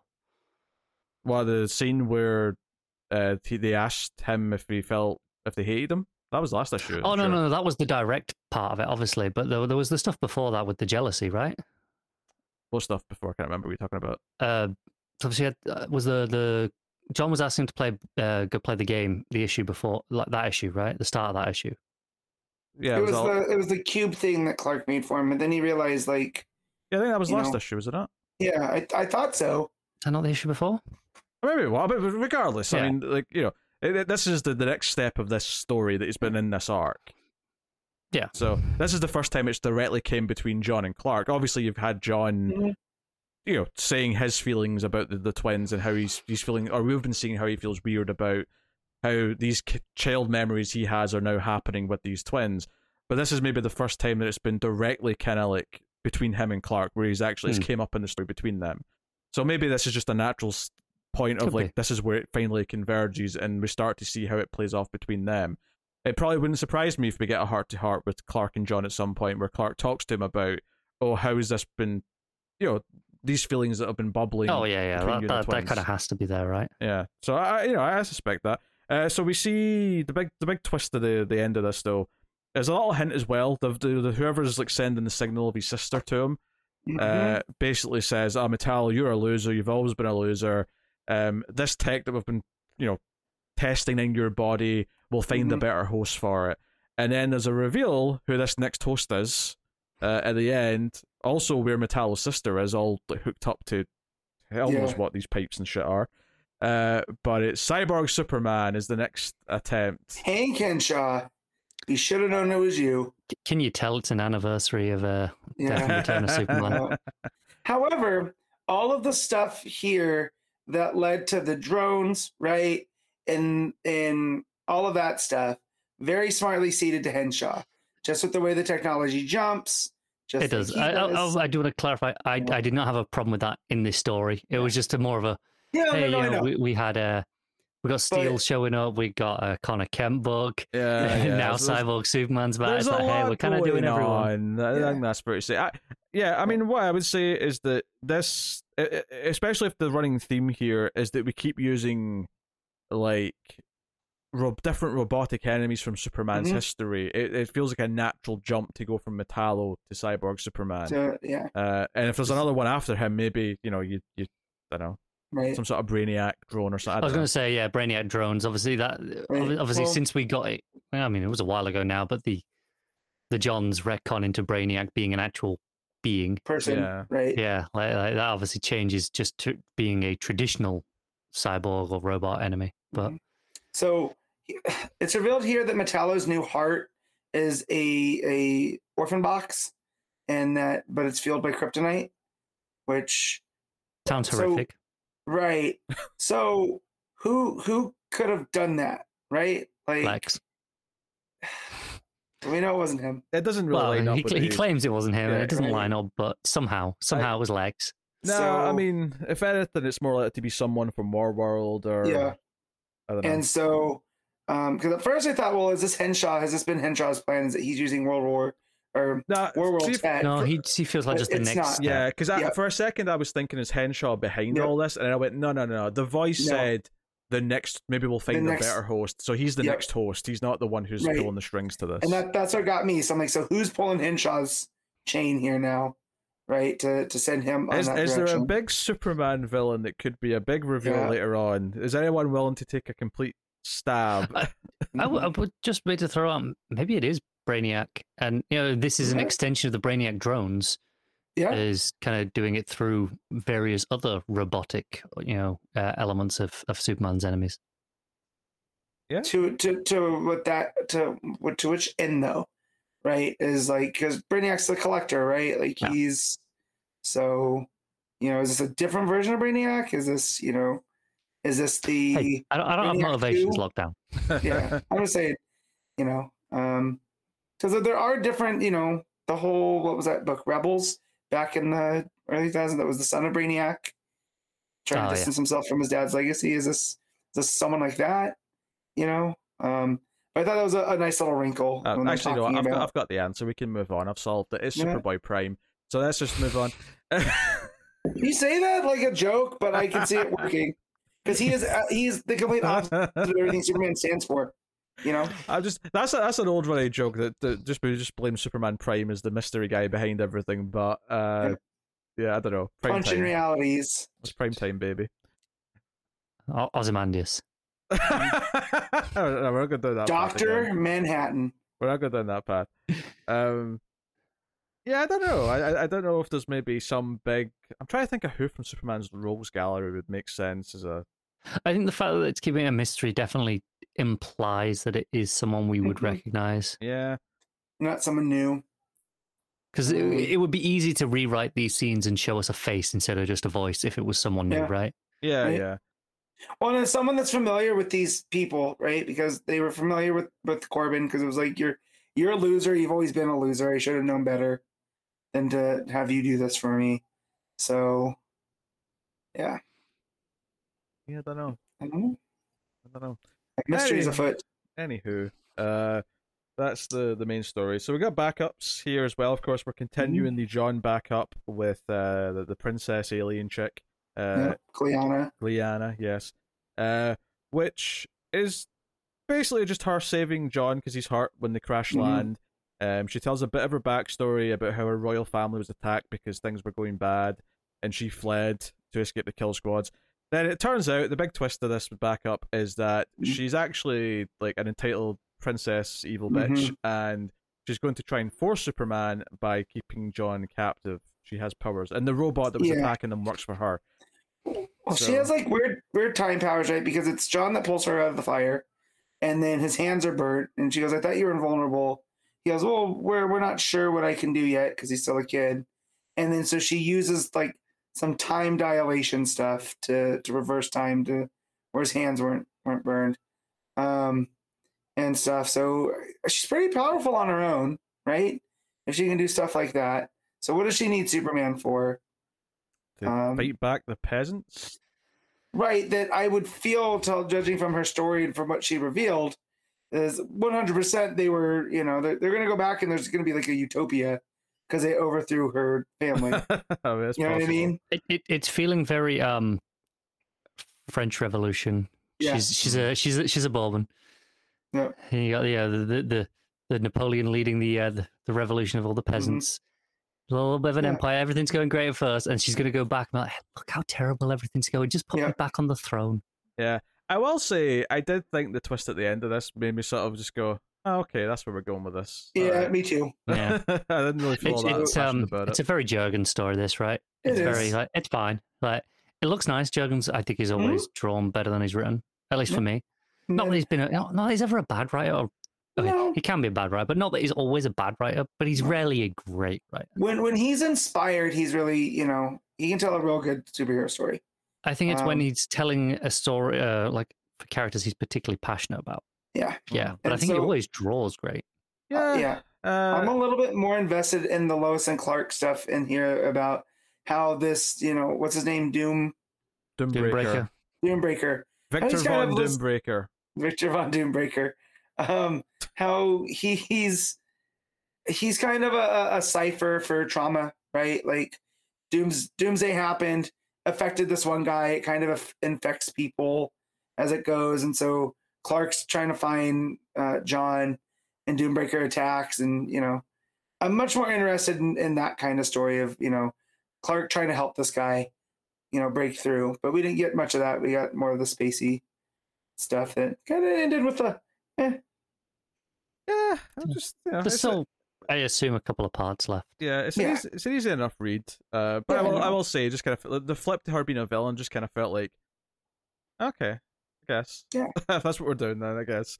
So I'm just not feeling super passionate about it. I did read the other backup as well because it's not the Power Girl one anymore. It's this is like a little Steel. It's a little seed into the Steelworks book that's coming in June. I hope the Steelworks book is better than this. Yeah, I got like two or three pages into this and I was like, yeah, I'm not feeling this. Yeah, I wasn't super into it. I think honestly the biggest problem with it is that it's really just Steel recapping his origin, and that's basically it. That's the whole thing.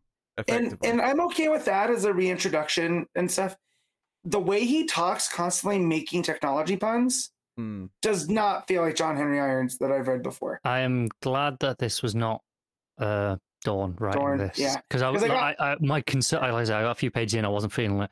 Yeah. I was like, I'm just gonna flick to the end of this. I'm not that bothered. Yeah, so I was like, and I thought I best check the writer, and it's not. It's Dorado Quick. Yeah, Dorado Quick is the writer. So, while it's obviously a lead-in for the Steelworks book, it's a different writer, so you wouldn't necessarily judge that book based on this. No. Yeah. So that's what it's set before Action 1051. It's basically Steel on his way, being late for his speech in front of the building and revealing to everyone that he's Steel, whilst in his head recapping his origin, and that's it. That's the whole thing. Yeah. So it's just kind of there. He fights a guy named Amalgam, who I'm not quite sure what his power is. Is he an android? Is he cybernetic? Like whatever his deal is, but he knocks. He's an John amalgam out. of both, Matt. I guess. And then at the end, as he's giving the speech, it goes to a guy in a shadowy room that kind of looks like an evil Mr. Terrific. So maybe this is, So you just mentioned Mr. Terrific, and it reminded me. I don't know if you guys saw Mitch Gerrard's re-upped his exclusive contract for DC. Very good. Wait, why did that arrange you, Mr. Terrific? Because of Strange Adventures. Ah, okay. I just said the guy. I'm glad Matt understood that. I was just like, speaking of Mr. Terrific, Mitch Gerrard, I'm like, huh? What? Why? Yeah. But yeah, I hope his coccyx is okay. I mean, obviously, good news. He's a great artist. I'm happy he's sticking around. But So yeah, all right. That's Action Comics 1054. Matt, what are you giving it? So I have to take the whole thing into account, not just the main story, which I really enjoyed. So I'm going to give it a 7.5. All right. I'm going to give it a 7. Solid issue, but I'm not as in love with this part of the run as I was the Werewolf stuff. I'm going to give it an 8, but the slight asterisk that I'm just ignoring the backups because I don't feel the backups should drag it down if I enjoyed the main story. So if I'm averaging it with the backups, yeah, it goes down to like I don't know, at most a 7, maybe a 6.5. But I'm ignoring those. Those don't exist. It's fine. So yeah, that's that. Green Arrow issue 1, Joshua Williamson writing with Sean Isaacs, just Isaacs, maybe, yeah. On the art. So this is the start of this new Green Arrow run, and Joe's so sad about this is that it's not even been that long, but it wasn't until someone mentioned it like several pages in that I'm like, oh yeah, Oliver get left behind and the whole Infinite Crisis shit or the Dark Crisis shit. I'm glad there's an editor's note because I did not finish that. I completely forgot it. I just thought when it started with him waking up on a beach, right? I thought, oh, this is how we're starting the story. Not one part of me went, wait, Oliver's not meant to be around. why is he here? It started with him on a beach, and then the next page was like, oh, this isn't Earth. I was like, okay, cool. I'll just ride with it. I didn't realize at this point that this was following on from Crisis. Yeah, I just completely forgot all that. Crisis. So yeah, there's a bit of a recap of who he is over a 2-page layout. Which also I want to point out is the first, but not the only instance in this issue where the lettering is absolutely horrendous. Yeah. Because it should. My first thought was, okay, I start on that one on the first thing on the left, which is a bit lower down, but it's not. So you start at the very top, but inset a little bit, and you go down. And then you think, okay, you go from this happened, and you keep going down. Hold on, I disagree with that first part. I didn't even think of reading that one down there on the left. I went up to the top. Okay, but then after you follow those first four boxes down, this happened. Your eyes are already on a downward trajectory, so you keep going down, especially as the art is sticking into that panel from just above. Merlin's head is right underneath. Yeah, I'm not necessarily disagreeing with the overall critique. I think I started my eye did go to the starting place naturally. That's fine. I'll take that one. But the second one, so it goes from this happened, and you want to keep going down because you're going downwards. Merlin's head sticking in. It feels like that's the next part. You want to go down to that where it says trained with some bad people, but it's not. Yeah. It's up to, and then this happened instead. It feels really all over the place. So we start with Oliver. He's on a beach. There's some sort of alien world or interdimensional world, whatever. And then after his little, this is who I am. Here's my recap. It goes to present day in Gotham, I believe, and it's Connor Hawke, Roy, and Black Canary on motorbikes. So we get a bit of an action scene with them fighting some goons. They get a proper introduction, which is fine. It's an issue 1. I like all of that because it feels very superhero-y. Yeah, I'm not complaining. Them all getting a half page to say, here's who they are. This is the other page where I struggle with the lettering. Because I think there's such a gap. So on each side, you've got, Roy and Connor on left and right. And the top half of the page feels like it should read. So you read, Roy Harper, a.k.a. Speedy, whatever, greatest marksman. And then it's such a leap down to where the next box is I trained him that I didn't go to that. I went across from, greatest marksman, I should know, and then across to, Connor Hawke because they're so close together. I just read the Roy stuff first and the Connor stuff. I don't know. These feel like vertical panels to me. I don't know. Yeah. So I just went straight down and then I jumped over to Connor Hawke. It's not much. It's just slight placements of where the boxes are. They just need to be moved like an inch up a little bit, instead of being crossing over with that next panel, if it just moves up a little bit to underneath, like by his foot, I think it becomes a lot clearer to read it there. Whereas as it is, it feels like a huge separation in the middle of the page. That it feels like instead of feeling like it's split vertically in thirds, in half, it feels like it's split horizontally in thirds. I don't know if I get that. The third thing. Oh no! Look at the page. You've got the top third of that there. You got the middle third, which is the middle third, which is both of their torsos and the bodies. Connor Hawke especially because he's upside down, and then you've got the bottom third of the bottom panels. Yeah, I don't know if I necessarily agree with that. I will say it would maybe make it more obvious if the tall panels at the top actually went all the way down to underneath those boxes at the bottom. I think it would maybe make it more clear. It's all just like one, vertical slice. You read down this one, you read down the other one. But I don't know. I feel like you're being a little overly like I don't know, sensitive to this here. Maybe, like I said, I think it's the blank space in that middle third on both sides that makes it feel like it's really split up. No, I still just feel they're both vertical. Those panels are inset into the main. So it didn't bother me. Maybe this is just me, but let's say, lift up that little bottom lettering box just a little bit, and that completely gets rid of that dead space in the middle. Yeah, I've got I had concerns coming out of this, like to talk about in this book, but Connor's throwing all these other things at me. This is what I miss Connor on the show, because every so often we'll get a completely Connor take.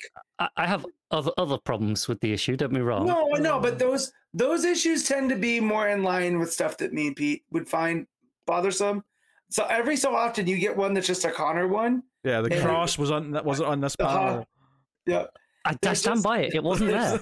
And again, I'm not going to argue and say you're wrong, because that's how you perceive things. It cracks me up every so often. There's one of these. Maybe I am nuts on this one. Maybe this is, I am the only person in the world who has experienced this.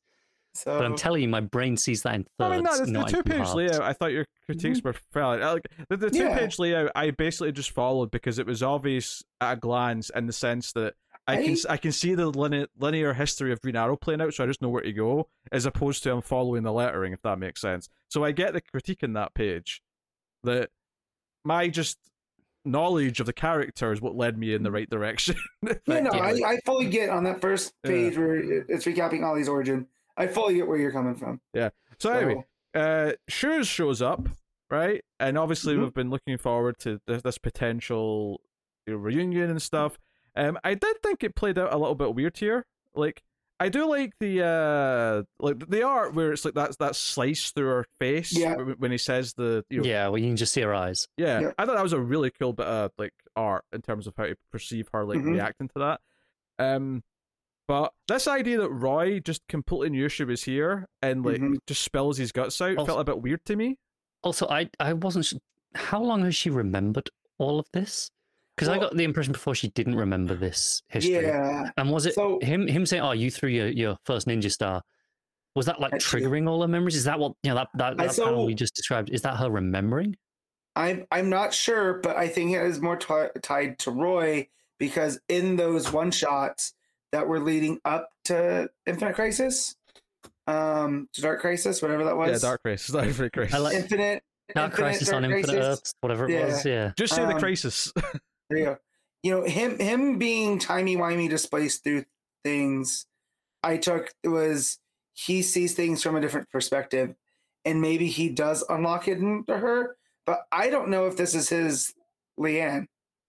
Honestly, right? To me, this didn't she play plays out like it is, though. Yeah, no, it definitely plays like she is his, but to me, this didn't play out like she was remembering anything here. This was playing out like she'd wanted to make this connection, and not only because he's opening up and she's hearing all the right things that she turns and hugs him.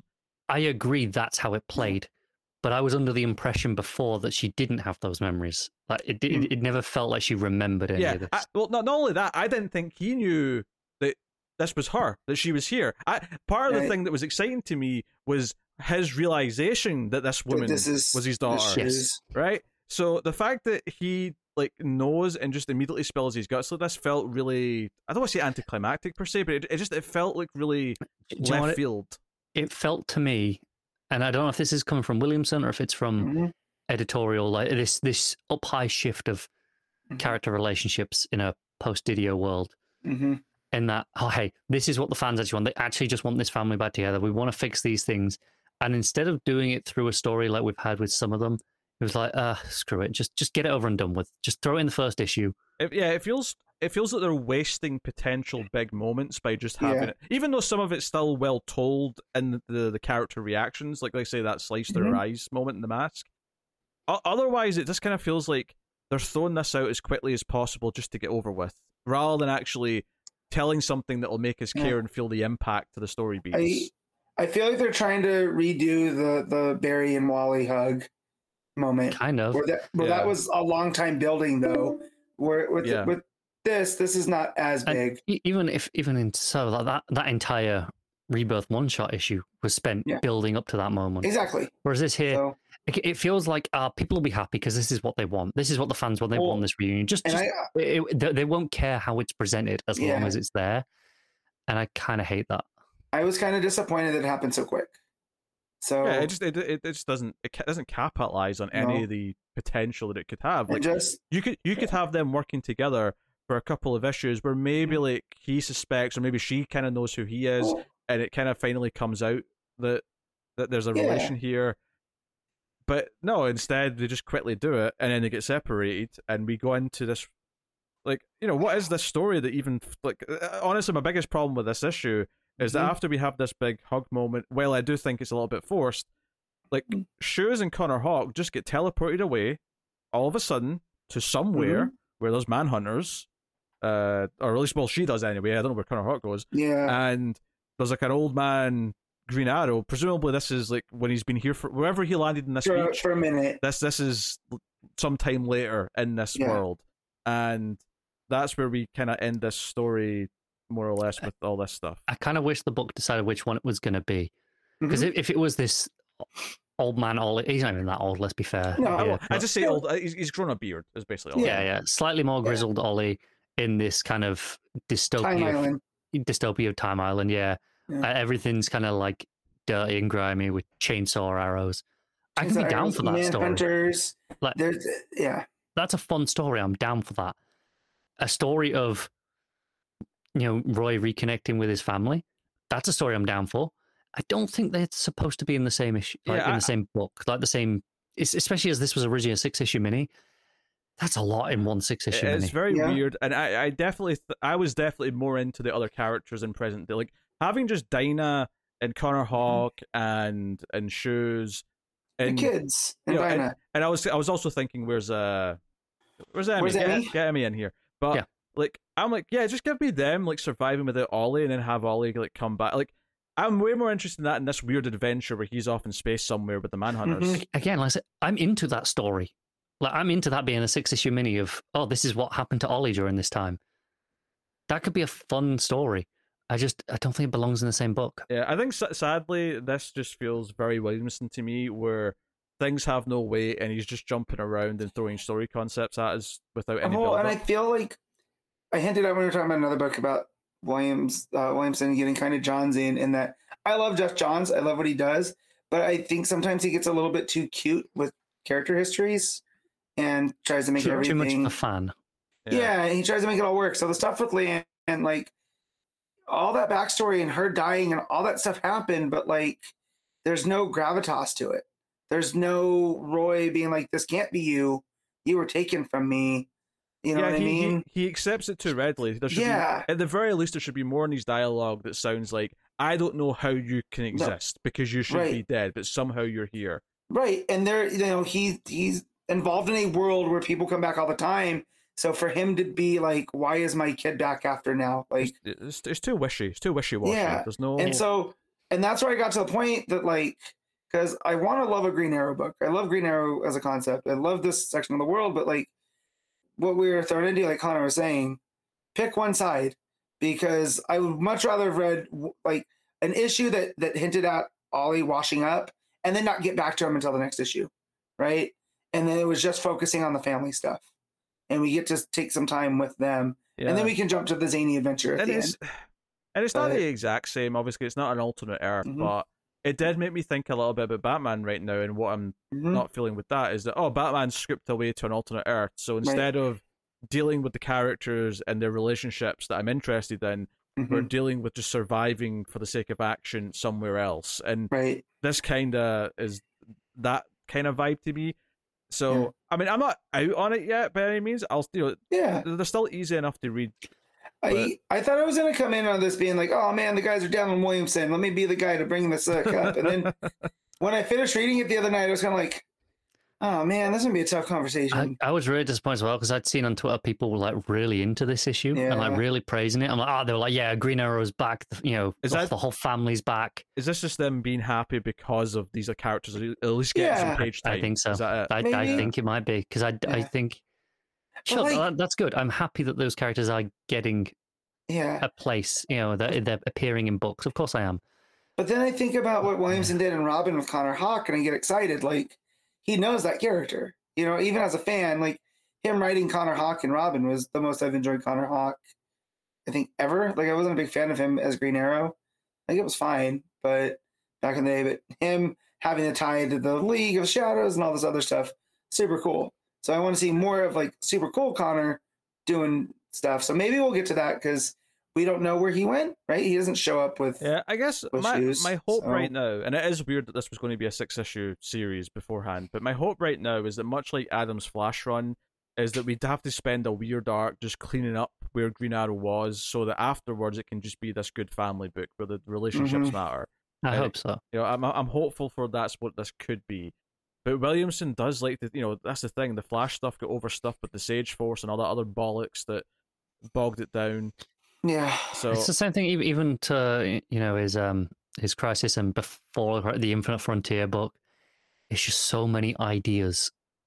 Like he has ideas, and there's no filter. There's no editor going like, "Hey, let's narrow this down. Let's focus in on this thing." He's like, "No, I'm doing all of this, and I'm doing it all now, and it's all going in this issue." Yeah, he's got all the ideas, but I would rather he spend time to make any one of those ideas matter. Just make it matter, make it feel like there's weight to it, and then he can move on to another idea.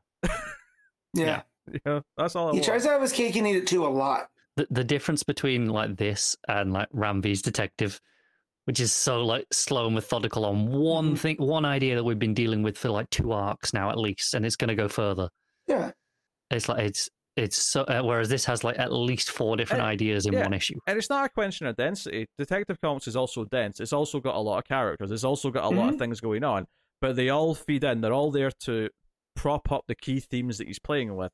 Whereas I read this and I'm like, what are the themes? I don't know what the themes are yet. Like, I know obviously we have family reconnecting and that will probably always be there, but like, what's the theme of the Green Arrow side of things, and how does that tie into the other characters? Like, I'm not convinced that it's going to, because just based on some of other Williamson's work. Sadly, I'm more concerned about the fake Ollie in World's Finest. Like, what's he up to? You know? So, yeah. Honestly, it's exactly what I expect from Williamson at this point, which is just a really mixed bag with some fun ideas and some good pages, but... Look, I'm still going to finish this through 6 issues. Like, I got to see where it goes, and I miss the Arrow characters, so here I am. Yeah, but it's not like I'm overburdened with books right now, so yeah, I'll keep reading, but... No, the week this gets pushed to a busier week, it might be I'll catch up later. Yeah. You know? So, I don't know, I mean, we're on it for now, but, like, this is not some triumphant issue 1 return by any means. I will say I did mostly like the art. Obviously, the layouts, arguably with the lettering, are a little bit problematic, but I do think the art generally, I liked how the characters looked. So I agree. Unless for me, it was more the lettering placement than the art that was the problem. All right, Matt, what are you rating it? 6.5. Connor? 5.5. I feel like I'm just being diplomatic by saying 6, but I was thinking 6, so 6 out of 10. Split the poll. So there you go. Unstoppable Doom Patrol issue 2. Up next. This is Dennis Culver writing with Chris Burnham on the art. So interesting issue. So Interest is a new character. Well, I think it's a new character. This sort of kid like meta who's got like a worm that has inside his stomach. Yeah, called Velvet. And super creepy. Did not like that image of the worm being cased in his stomach. Yeah, it's very Doom Patrol weird. It's very Doom Patrol. This issue is kind of 2 things. It's mostly, here's their base now that's underground, and a nice good look at that, and you've got Flex Mentallo in there, you got they're definitely not the X-Men. You got definitely not. The direct shot at the X-Men Krakoa books in this actually made me laugh out loud, and is the funniest thing I've read in comics in like weeks. Oh yeah, because Niles is trying to like gain control back because he's there as a consultant, and he goes to the chief, the chief character that's part of Jane's group, right? And he hands her a paper. Yes, and it cuts to a page. I panicked. I panicked when I saw this page. It's got a symbol at the top. It's all this white page with black text with a symbol from the desk, and it's in the exact same formatting as the X books. And I was like, oh no, please don't tell me we're doing this in this mini. Right. And then the very next panel is, I'm not reading any more of your endless memos, Niles. Yeah. And I lost it. Yeah, but the thing that it proposes is they split the team in two: Doom Patrol White and Doom Patrol Orange. And oh my god! It's just so funny X-Men with the field team and Yeah, but the other big thing this is doing is that this character Worm turns out, because obviously we teased that Suicide Squad led by Peacemaker. Thank you. Were on the case, like they were coming after Doom Patrol. Turns out that Worm was infiltrating on their behalf and doesn't like it because he's basically realized, wait, these are weirdos like me. This would actually be a good home for me. And it's a really sad ending because after he sends his worm Velvet to go and do some spying, when he tries to rebel, Peacemaker's like, well, we're going to blow up your head because you're rebelling. And the Doom Patrol say, oh, we're blocking the signal, but it won't keep for long. But we knew you'd infiltrated. If you told us sooner, we could have helped you better. And it has this really sad ending where the kid does die. Robot Man throws him out of the sky for the head explosion. Not just throws him, he fastball specials him into the sky. That's true, yeah. So it doesn't hurt anyone else, but it's like, hey, take care of my worm Velvet. So this kid dies. Like, there's actually a shot of this kid flying through the air right before you see a white panel. It's okay, because the next page it reveals he wasn't a real kid anyway. Well, yeah, apparently this worm grows new people or something. His constructs, yeah. Yeah, there's constructs in that. But then that tells me, was that the worm talking or is it the kid talking? Where's their... Well, no, because Peacemaker says the constructs always grow a conscience. Yeah, so that's right. so you're saying it doesn't matter, but it does kind of, because it did become sentient.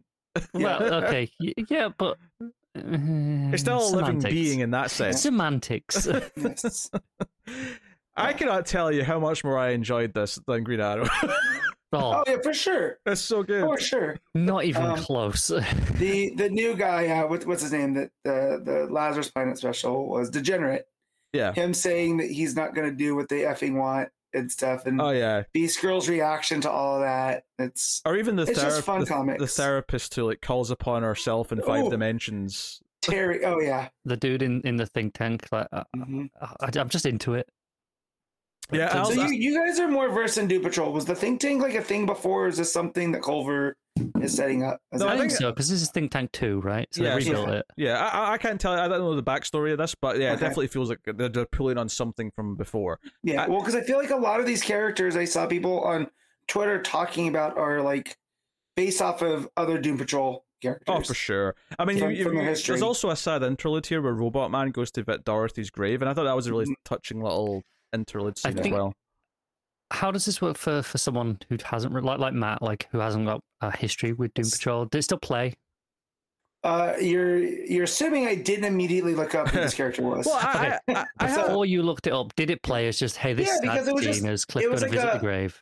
Yeah, it was just like somebody that was close to him that was no longer around that the rest of the team knew. This is probably like reading a modern X-Men book when it sort of starts fresh, where they still have to kind of like respect and acknowledge the history that the and then you have no through. idea what's going on 3 issues in anyway. But no, something about Krakoa. The good X-Men ones do work though. Like the ones that I've enjoyed do work, even if there's still this history behind it. When I first got back into comics, I was going to like Barnes and Noble and buying up trades, and it was like the new X-Men, they had just been decimated. You know, the numbers were down, and I hopped onto this new team, had no idea, but I know who Beast is and Colossus, of course, but it was about more the new kids and what they were going through, and it worked just as well. So Pete saying that it feels like that's kind of what it reminds me of that era, post Destination. It's so funny that every so often we get one of these books from DC that's so clearly like, hey, this is a Marvel book in disguise.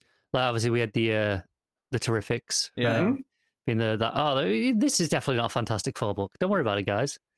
Yeah, but I like X-Men more than Fantastic Four, so in a way this is but Doom Patrol's always been the comp to X-Men, right? Like even for sure. Well, this is really in a more satirical sense. If anything, the actual comparison back in the day was New Teen Titans and X-Men were the two correlated books. Right. Whereas this is more like we're kind of poking fun and satirizing X-Men. And this is still doing that, like I say, with that page, with the formatting, and then being like, we're not doing that shit.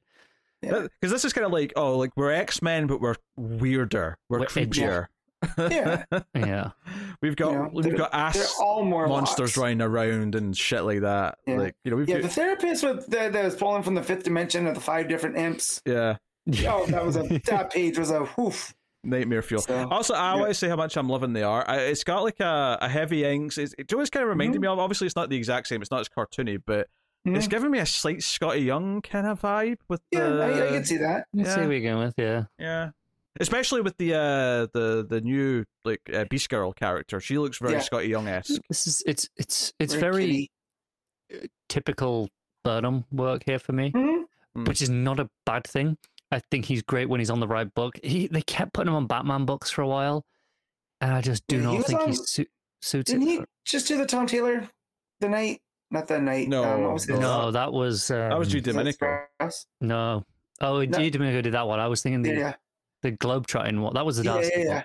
Matt's talking about the Tom Taylor one, which was oh, that was someone else. That was Marquez, maybe?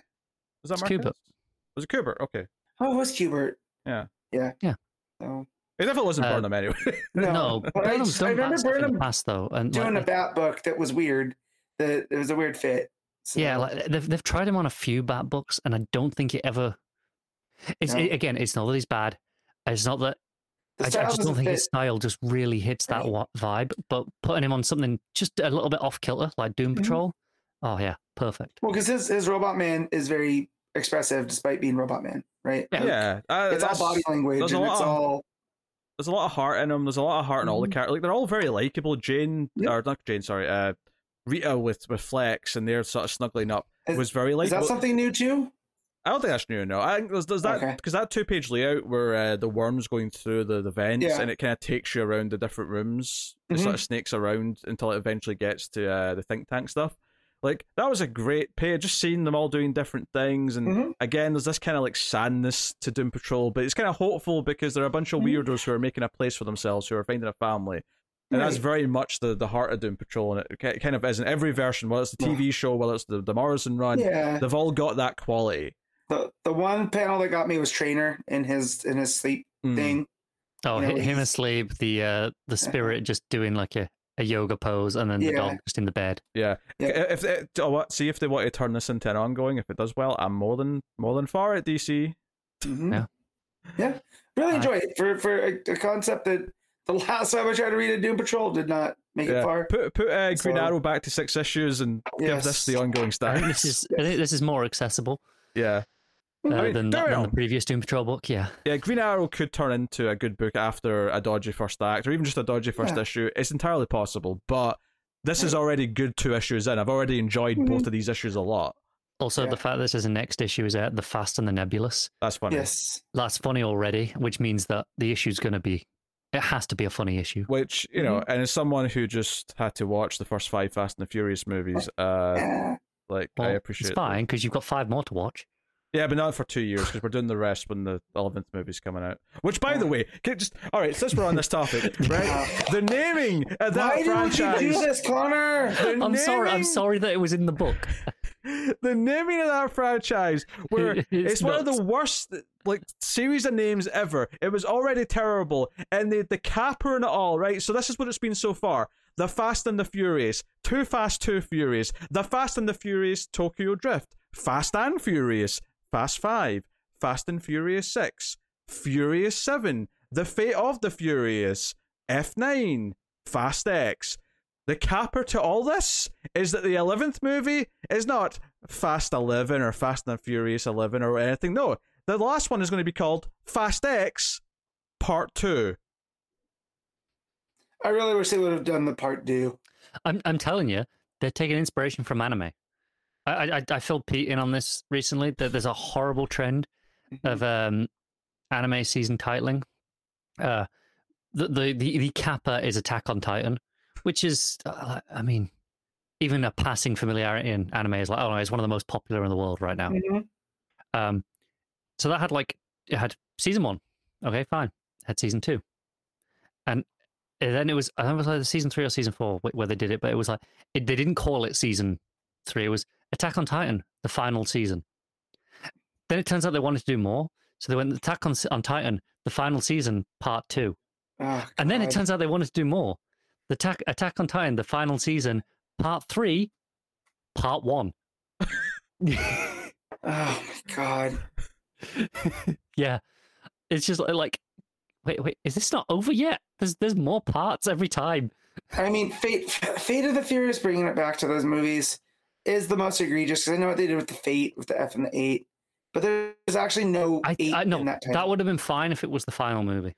Yeah, right, but it wasn't, and then they came back with F9, which sounds like you're saying screw that movie, F9, you know. Yeah. So, you know, and I say this as someone that I do love most of those movies. They're awful movies, and I love them.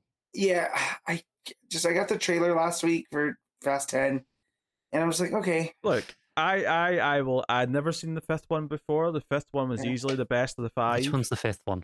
That's 5. That's the Rio. one. Yeah, no. But which one happens in that? Heist. Oh, okay. That's the heist. Heist It's in the Rio. heist with the vault. Yeah. Yeah. Okay. Right. And it's him yelling, "This is Rio." But I'll tell you this though, Yeah. 1 and 3 are garbage. Like they are such trash. Yeah. Like they are like Point Break with cars, and then well, yeah, the third one's even more Point Break though, Yeah. because there's scenes where they go, it's all about drifting. I live to drift around those cars. Like when you're in a drift, it's like they're talking about surfing. You know, when they're talking about being on the waves and they feel the weightlessness and all that shit. Like, that's what they're talking about with drifting. It is laughably bad, and they somehow found an actor who was worse than Paul Walker to be the lead in that movie. It's baffling. So let me just tell you, my gym has a cardio gym where they have a movie playing on a big screen. You can go in there and do cardio. I've never seen it more full than the other day when they were playing Tokyo Drift. Now, I don't know what that says. I don't know if it's just maybe all the other machines were taken and people found themselves in there during Tokyo Drift, or for some reason Tokyo Drift's on, and it appeals to gym bros. They have horrible Yes. taste. What it is. So anyway, if But you want yeah. my more embellished thoughts in the Fast and the Furious movies, I'm glad you feel that Fast 5 is the best one, because that is my favorite. I kind of want to watch them all now. out of those 5, I've not seen. Yeah. Past that. Which is the one that ends on the chase on the big bridge? Is that 5 or is that 6? That's not. That's 5. Well, 5 that's ends. five. 5 That's does 5 end at a because they're bridge. pulling the vault. Yeah. Yeah. Okay, that one is fun. Yeah. Yeah, six I think involves jets and stuff going through. Oh yeah, that one. Okay. I think that's the super long runway, or is that 7? I get those two I've confused. seen up to like 7 or 8. Yeah, just wait for the forever runway, Pete. You'll be cackling. The spin-off as well, Pete. Hobbs and Shaw. Eventually, yeah, we get to but we just That did was- the first 5 for this one coming out. Yes. We'll do the rest up until the He- new one when He the hasn't comes even out. met Shaw yet. Oh man, So yeah, that was on most yesterday. Guy Ritchie character in a non-Guy Ritchie movie. Yes, that one was on yesterday, and it was the part where they go to Samoa and they meet all of his cousins. So Again, not a good movie. It's a fun superhero movie. it has Idris Elba yelling, "I'm Black Superman." So yes, Anyway, what are you rating Doom Patrol? 8.5. Unstoppable Doom Patrol issue 2, I should Yes. say. 8.5. All right, Connor. Also going to go with the 8.5. A lot of fun. I think Mm-hmm. 8.5 is the perfect score. It's laying a lot of groundwork. I'm loving the characters. I'm enjoying the art. Also, before we went on that tangent, I wanted to say stuff about Jane, where she's talking to herself in the mirror about people getting to be in control. So I like that there's more going on with her Yeah, there too. basically Jane's unhappy that this Yeah. chief character is at the surface. Yeah. so and much. and all the other personalities seem to agree with Jane, right? Mm. So we'll see where that goes. But yeah. No, that's good stuff. All right, Blue Beetle Graduation Day issue 6. Josh Trujillo and Adrian Gutierrez on the art. So, Matt, you read this. Tell us about it. Yeah. So this is the final issue, and Jaime and his Scarab have made up now. And what everyone thought was a Reach invasion is the Horizon. What now looks like they're coming in for an invasion. So Jaime has to talk with the Justice League in order for them to just trust me. I know that my Beetle was going haywire, but I got this, but I'm going to need your guys' help. So Jaime flies up into space and helps stop this gigantic ship from making landing on Earth. And the other Beetles start going around with the heroes and trying to keep Palmyra City intact as much as John possible. Lennon, Paul McCartney.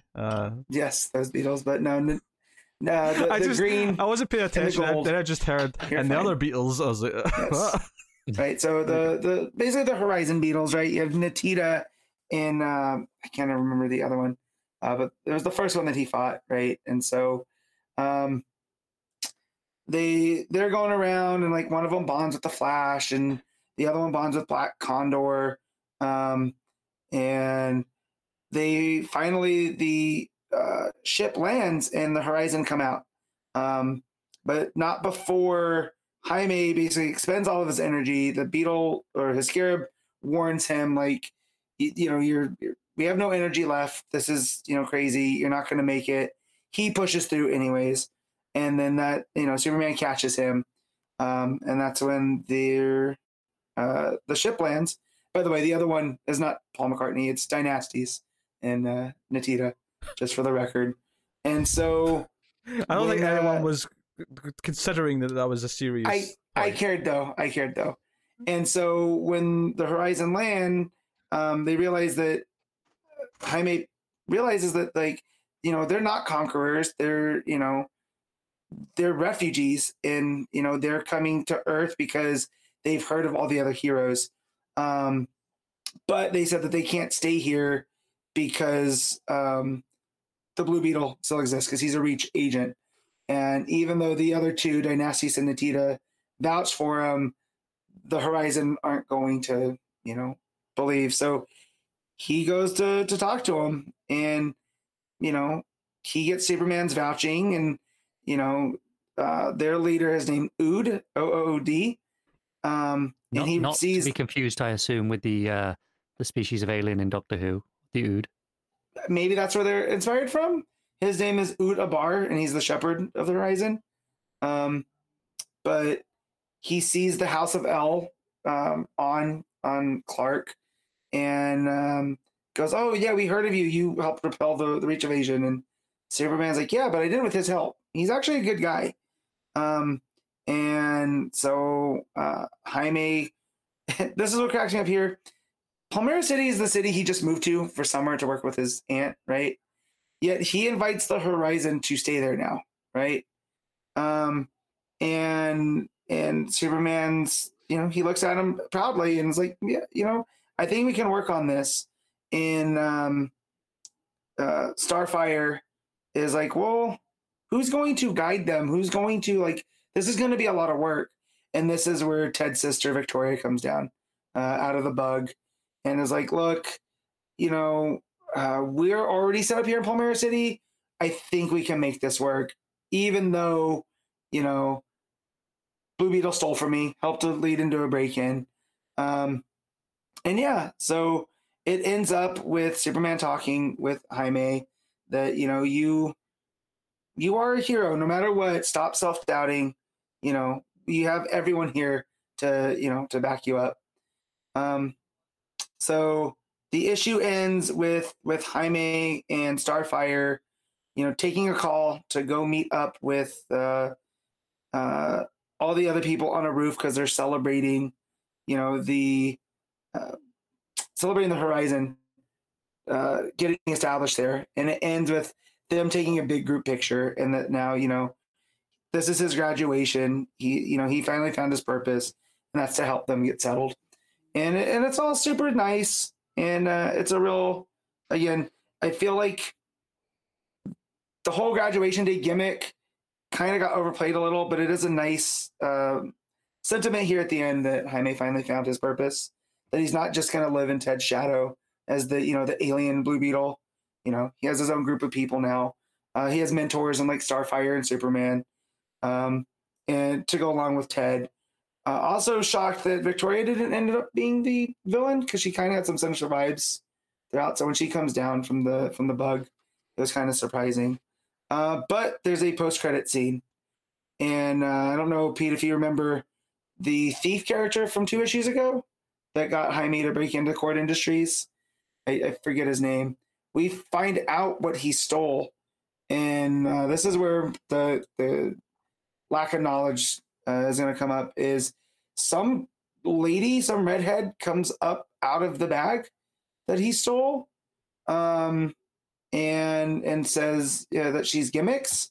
To which the magician person is like, "Oh, I thought you were supposed to be dead." As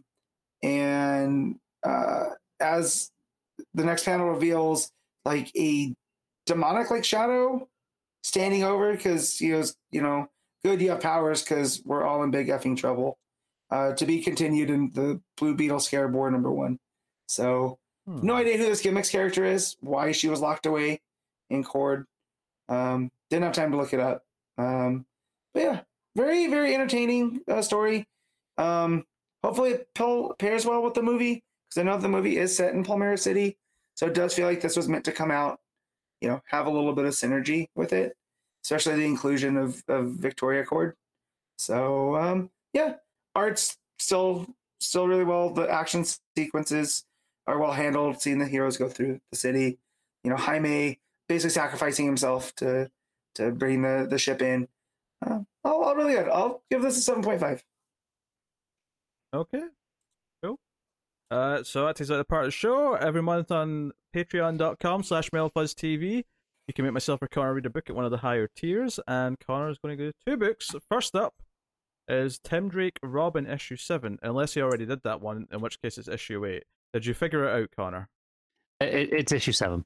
It's issue 7, okay. You almost skipped one. I did almost skip one, but I didn't. So it's fine. Okay. Wouldn't do that, would I? Never. Mind you, this was after last week him telling us he's up to date, and that was a lie. So I figured out why I thought that. Yeah. It's because I looked on DC Infinite, and I was up to date on there. Oh. Which is actually a month behind, obviously. Right. So, yeah. Yeah, that's where that confusion came from. First things first, it is not Rosmo on art. It is Serge Acuna. Which it was going to be a hasty message from David, and the next day he said, "Oh, it's not Rosmo anymore. He's shifting. He's shifting to a different book." Too late. I've read this one now. Tough shit, David. You get what you get. It's fine. I still hate it. Okay, well, hang on. Let me clarify. Do not hate the art. Serge Acuna is actually really great. He makes everyone look like an anime character, which is kind of weird. Not like it's a specific kind of anime style. Like it's with the kind of like the sharp angle on the noses, stuff like that. Really, really sharp jaw lines. I don't hate it though. I quite like the way it looks. I think it's a really dramatic shift for this book. The characters are very expressive. They look great. It's so drastic going from Rosmo, the most rounded of artists, right? If you think Rosmo, you think big round heads, big chins that are really round. And this is sharp angles everywhere and significantly more to my taste. However, I still don't like the writing, so it's kind of irrelevant. This issue is actually not really an issue of Robin. It's Bernard's issue. It's all his narration. It's his point of view. The whole deal is they're going out for dinner, and it's got a relatively smart structural thing where the issue is broken up into the different stages of the night, while also correlating to the different stages of a meal. So it's like the first thing you see is a big text that says aperitif, and then it has a little definition, noun, breaks down what an aperitif is, but then obviously that it relates to the introduction of the issue, and then you have the entree, which again is something that Americans do differently to the rest of the world, because to Americans the entree is the starter essentially. To the rest of the world, appetizers, right? So an entree comes. Like, that's your main meal. Yeah, the entree is the main course.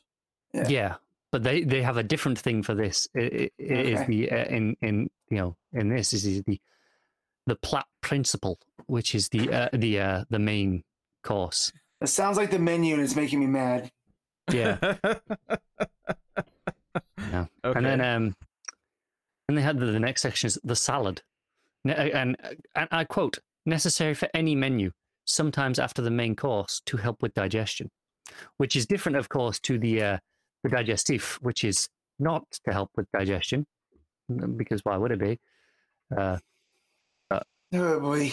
Yeah. And then there's dessert, obviously. Yeah. To be fair, I used to think entree sounded like more like a starter, just the word. It does, but I forget the exact term why it's called that still. But yeah, because it's not really. I don't think it's used mean. as much in the UK. It's definitely something that Americans use more in their menus. Obviously, it's not an American word. I'm not saying that, but no, but yeah, it does reek of something that was on a French menu one time, and every other restaurant started to take it. So yeah, but yeah.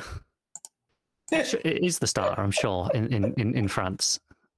Is it the starter in France? Okay. I'm sure it's the entrees, the entrance. Yeah, it's the beginning of the meal.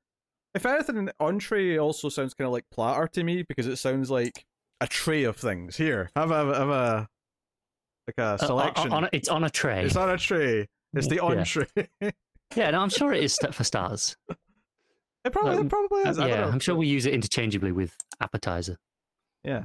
Yeah. But on an American menu, entree means the main course. Yeah, because it's wedged between, the appetizer and the dessert, making it. Yeah, but still, it doesn't make sense. Yeah, I think that's Americans doing it wrong. Of course. Yeah, because entree means introductory. Yes, entrance. So, that's, I assume where entrance comes from in terms of. Right. I know. I'm just as I'm reading it, how it ended up that way. So Americans bastardized it like they did everything else with the language. Well, we are the bastard country, right? Yeah. Yeah. All right. You keep talking. I'm going to read this article and we'll figure it out. Yeah, I'm going to order some food because this has made me hungry. Yeah, sorry. I actually think it's a really smart structure for the issue to kind of have it broken down like this. But ultimately, I just think the issue's that entertaining.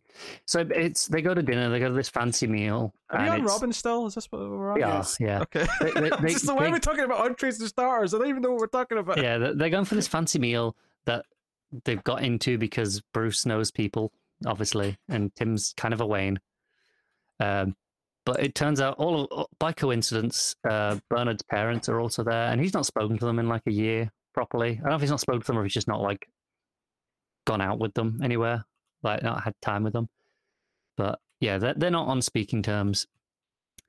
And before this, Bernard's like, "Are you sure we should go? Kind of Firefly's on the loose. He's been attacking places lately. This sounds dangerous." And lo and behold, Firefly attacks. He's also working with someone else that causes people to kind of spot out their phobias as if they were real, which leads to Bernard's dad shouting at him that it would be better if he'd never been born in this very dramatic moment while the restaurant is on fire.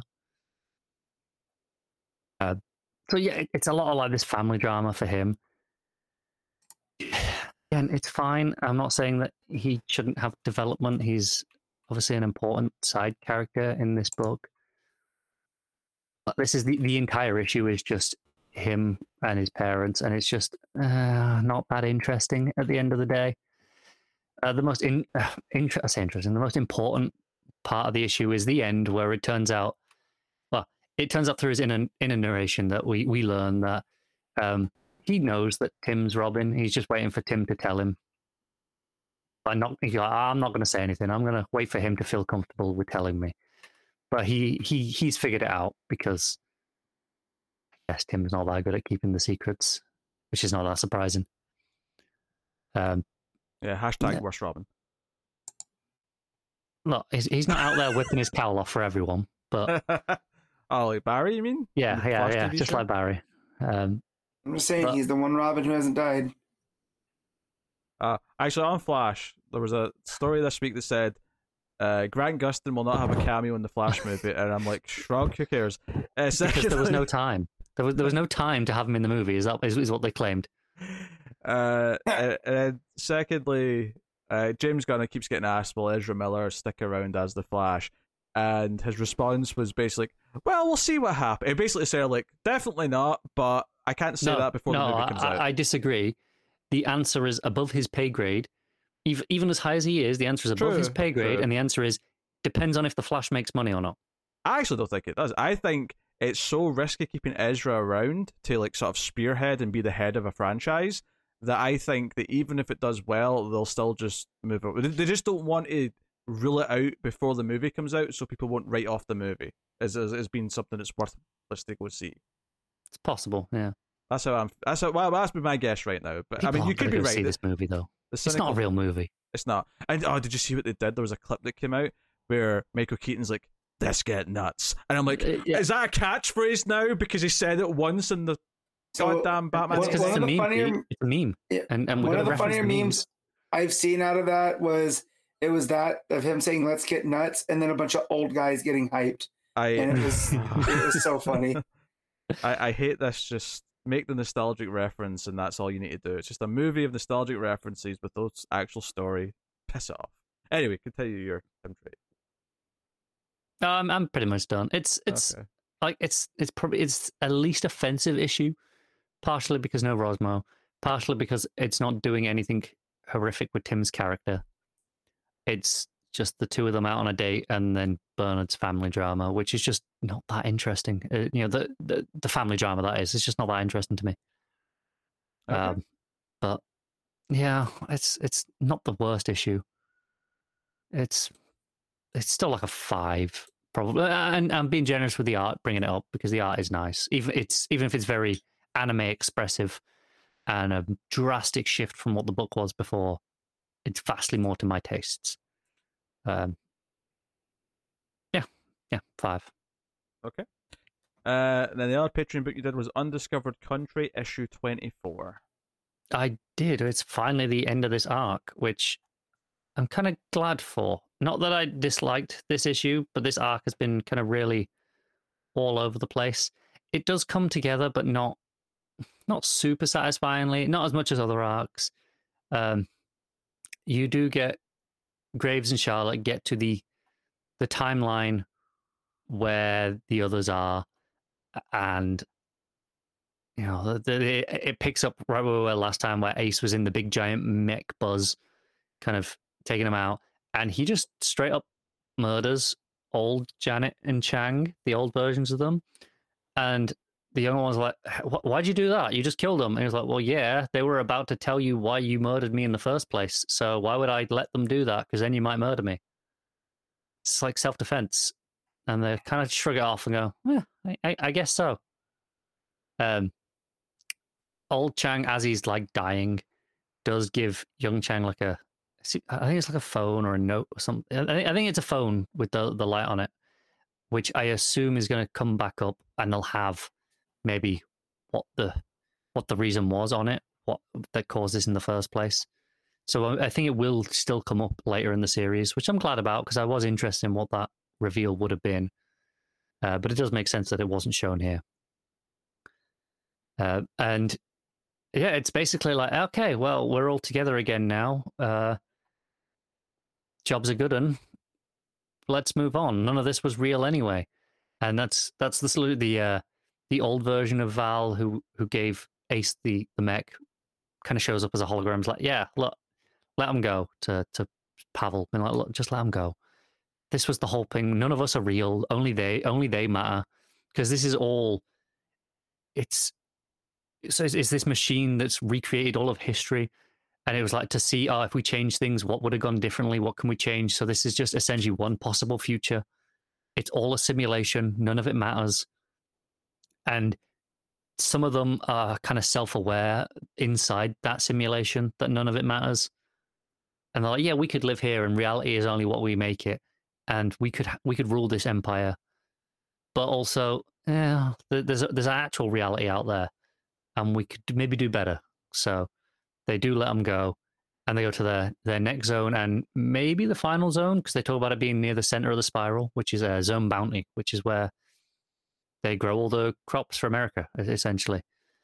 I'm really intrigued to see what they do to kind of make it like, okay, what did they do to make it seem crazy and like, oh no, this is what we've got to experiment with to feed all of America. We do see the corn that it's growing is like giant. It's like oak tree sized corn stalks, which is a wild visual. But the big twist at the end is they seem to get a message from the outside world, from the Pacific Fleet. well, again, assuming that this is as it appears, that is a drastic shift. And it's interesting that it's as they've gotten into the center that these communications have been working, as opposed to when they were on the outside where there was nothing, which means either things are going weird. We know there was possibly some time dilation anyway inside America versus the outside.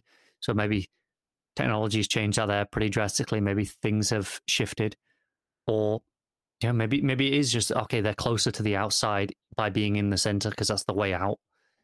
Or again, third possibility is it's not real, and we'll see. But that'll be the next arc, which I am looking forward to. I think this was definitely my least favorite arc of the book. Again, it wasn't terrible. It just felt like it lacked focus. But it lacked really like nailing what its theme was. Like the one before with the story world and everything kind of playing off that had such focus of what it was doing with its themes, with how that played off for all the characters. This here was, well, we could look at some different timelines. We put some in history, some in a future. We'll see how things work out. And I like the idea. I don't think only it quite landed ultimately, but yeah, the issue is still like a 7, I think, because it kind of it's still good. It just isn't as satisfying an end of the arc as the others have been. But I'm looking forward to what comes next. Okay, well there you go.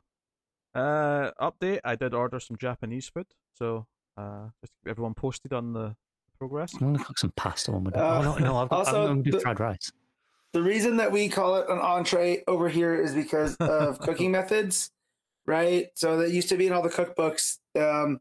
The rules changed, and what basically was the main course kind of shifted to an entree when stuff got to North America. Books being what they were, so they just worked with what they have, and that's why it's called. The main course here is called an entree. So Americans bastardized it. Exactly. Connor was spot on. I hate to say that. To serve man. Okay. Highlight his own reference for anyone who gets it. Mm-hmm. So that'll take us out the part of the show where we pick our favourite stuff of the week, favourite panel / moment, favourite cover, favourite art, and top 5 books, or however many, if it's less than that. So, Matt, what was your panel / moment of the week? I did like the hug from Green Arrow. Action had some cool stuff. Doom Patrol, that was kind of icky with the worm. I'll go with Vandal Savage showing up and tearing that stone out of the old lady's head. That was pretty metal. Oh yeah. I hate that. Oh dear. Cara, what was your moment? It has to be the shot at the Krakoa X-Men with the I'm not reading any more of your endless memos after the info dump page. That is fair. I think I'm probably also going to go Doom Patrol. I'm thinking maybe that 2-page layout with the worm going around the base and the vents, and we get to see all the different places. It did a good job of just further cementing the vibe of what this building is and all the different. It's people. fun how it had two-page spreads of the building layout in that issue. Yeah. Mm-hmm. Yeah. The other one was more just kind of like, here's a map of where all the places are. Right at the start, and then this was more in depth following the characters. So, good. All right. Cover of the week. Not a ton of books to pick from, obviously, but I really like the regular Doom Patrol cover. I also like the variant by Jorge Molina. It's a nice one, yeah. With the jacket on it. I'll probably just go with the regular action, though. I've been really liking these Steve Beach action covers recently. It's very nice. The fist coming up through the Metallo stuff. Yeah, really simple. Just a bit of a green glow on the arm. Matt, what's your cover? I also like the Doom Patrol variant. I don't know who it was though, but it's just Negative Man wrapped around. I guess it was a glow in the dark variant. Huh? Jeff Spokes. Okay, that one was pretty cool. But mine's gonna be from Action, but it's not the main cover. It is the where'd it go? There it is. It's the Tulaski Super Workout. Matt covers. Can't see the covers a lot of the time in the solicits. This is him picking one of the ones that's missing. He can't see it, but he's taking a hunch. It's because I clicked on it and it disappeared. So it wasn't that one. I just hovered over the wrong thing. It is the Rafa Sandoval. It's Superman with the hammer. So, all right. Connor? Shout out to the Frank Cho variant on Green Arrow. It's just a traditional Frank Cho cover, but it's quite nice. But I am going with the Doom Patrol variant, the Molina one. I just think it's just a cool image, isn't it? Okay, cool. All right, art of the week, Connor. Oh, it's tough because I think for the most part I'd want to give it to Detective, but it's there's like 3 artists. It's a little bit inconsistent. Again, the 2 bookends being different artists, they're far enough apart from like the main chunk of the story that you don't really feel it as much, but it was a little bit jarring still. So I'll probably just give it to Doom Patrol because Burnham's doing some great work over there. Yeah. Is there anything else I'd like to pick? Nah, I don't think so. I think it's going to be Doom Patrol. Matt? It's a clean sweep. Mine's Doom Patrol. All right. Well, in that case, Matt, hit us with your rankings. All right. Number 1 is going to be Tech. Number 2 is going to be Doom Patrol. 3 is going to be Action. 4 is going to be Blue Beetle. And 5 is Green Arrow. All right, Connor? Despite having art and panel to Doom Patrol, I'm still going to put my first issue is Tech and Doom Patrol at 2. But it's pretty tight. Okay. After that, I guess, is Action and then Green Arrow, because by default, Green Arrow has to be there, but it's stone dead last. Yeah, I'm going with Doom Patrol in first place. Second place. Detective, then Action, then Green Arrow's last, obviously. So there you go. I'll tell you what's coming next week from DC Comics. We have Batman 125. We've got 135. Sorry, 135. Quite right. We got the Flash 798. We have Poison Ivy issue 12. We have Batman and the Joker, the Deadly Duo issue 7. We have Adventures of Superman John Kent issue 3. We have Shazam issue 1, the new Mark Waid book, so that should be fun to check out. We got some free comic book day stuff. We got free comic book day Donna DC Night Terrors issue 1. So is that an actual necessary thing, or is it just going to be like? I think there's at least part of it technically, but it should be free online, like on the digital site. But we'll see. Yeah. We got the Joker, the Man Who Stopped Laughing issue 8. Peacemaker Tries Hard issue 1. Still a funny title.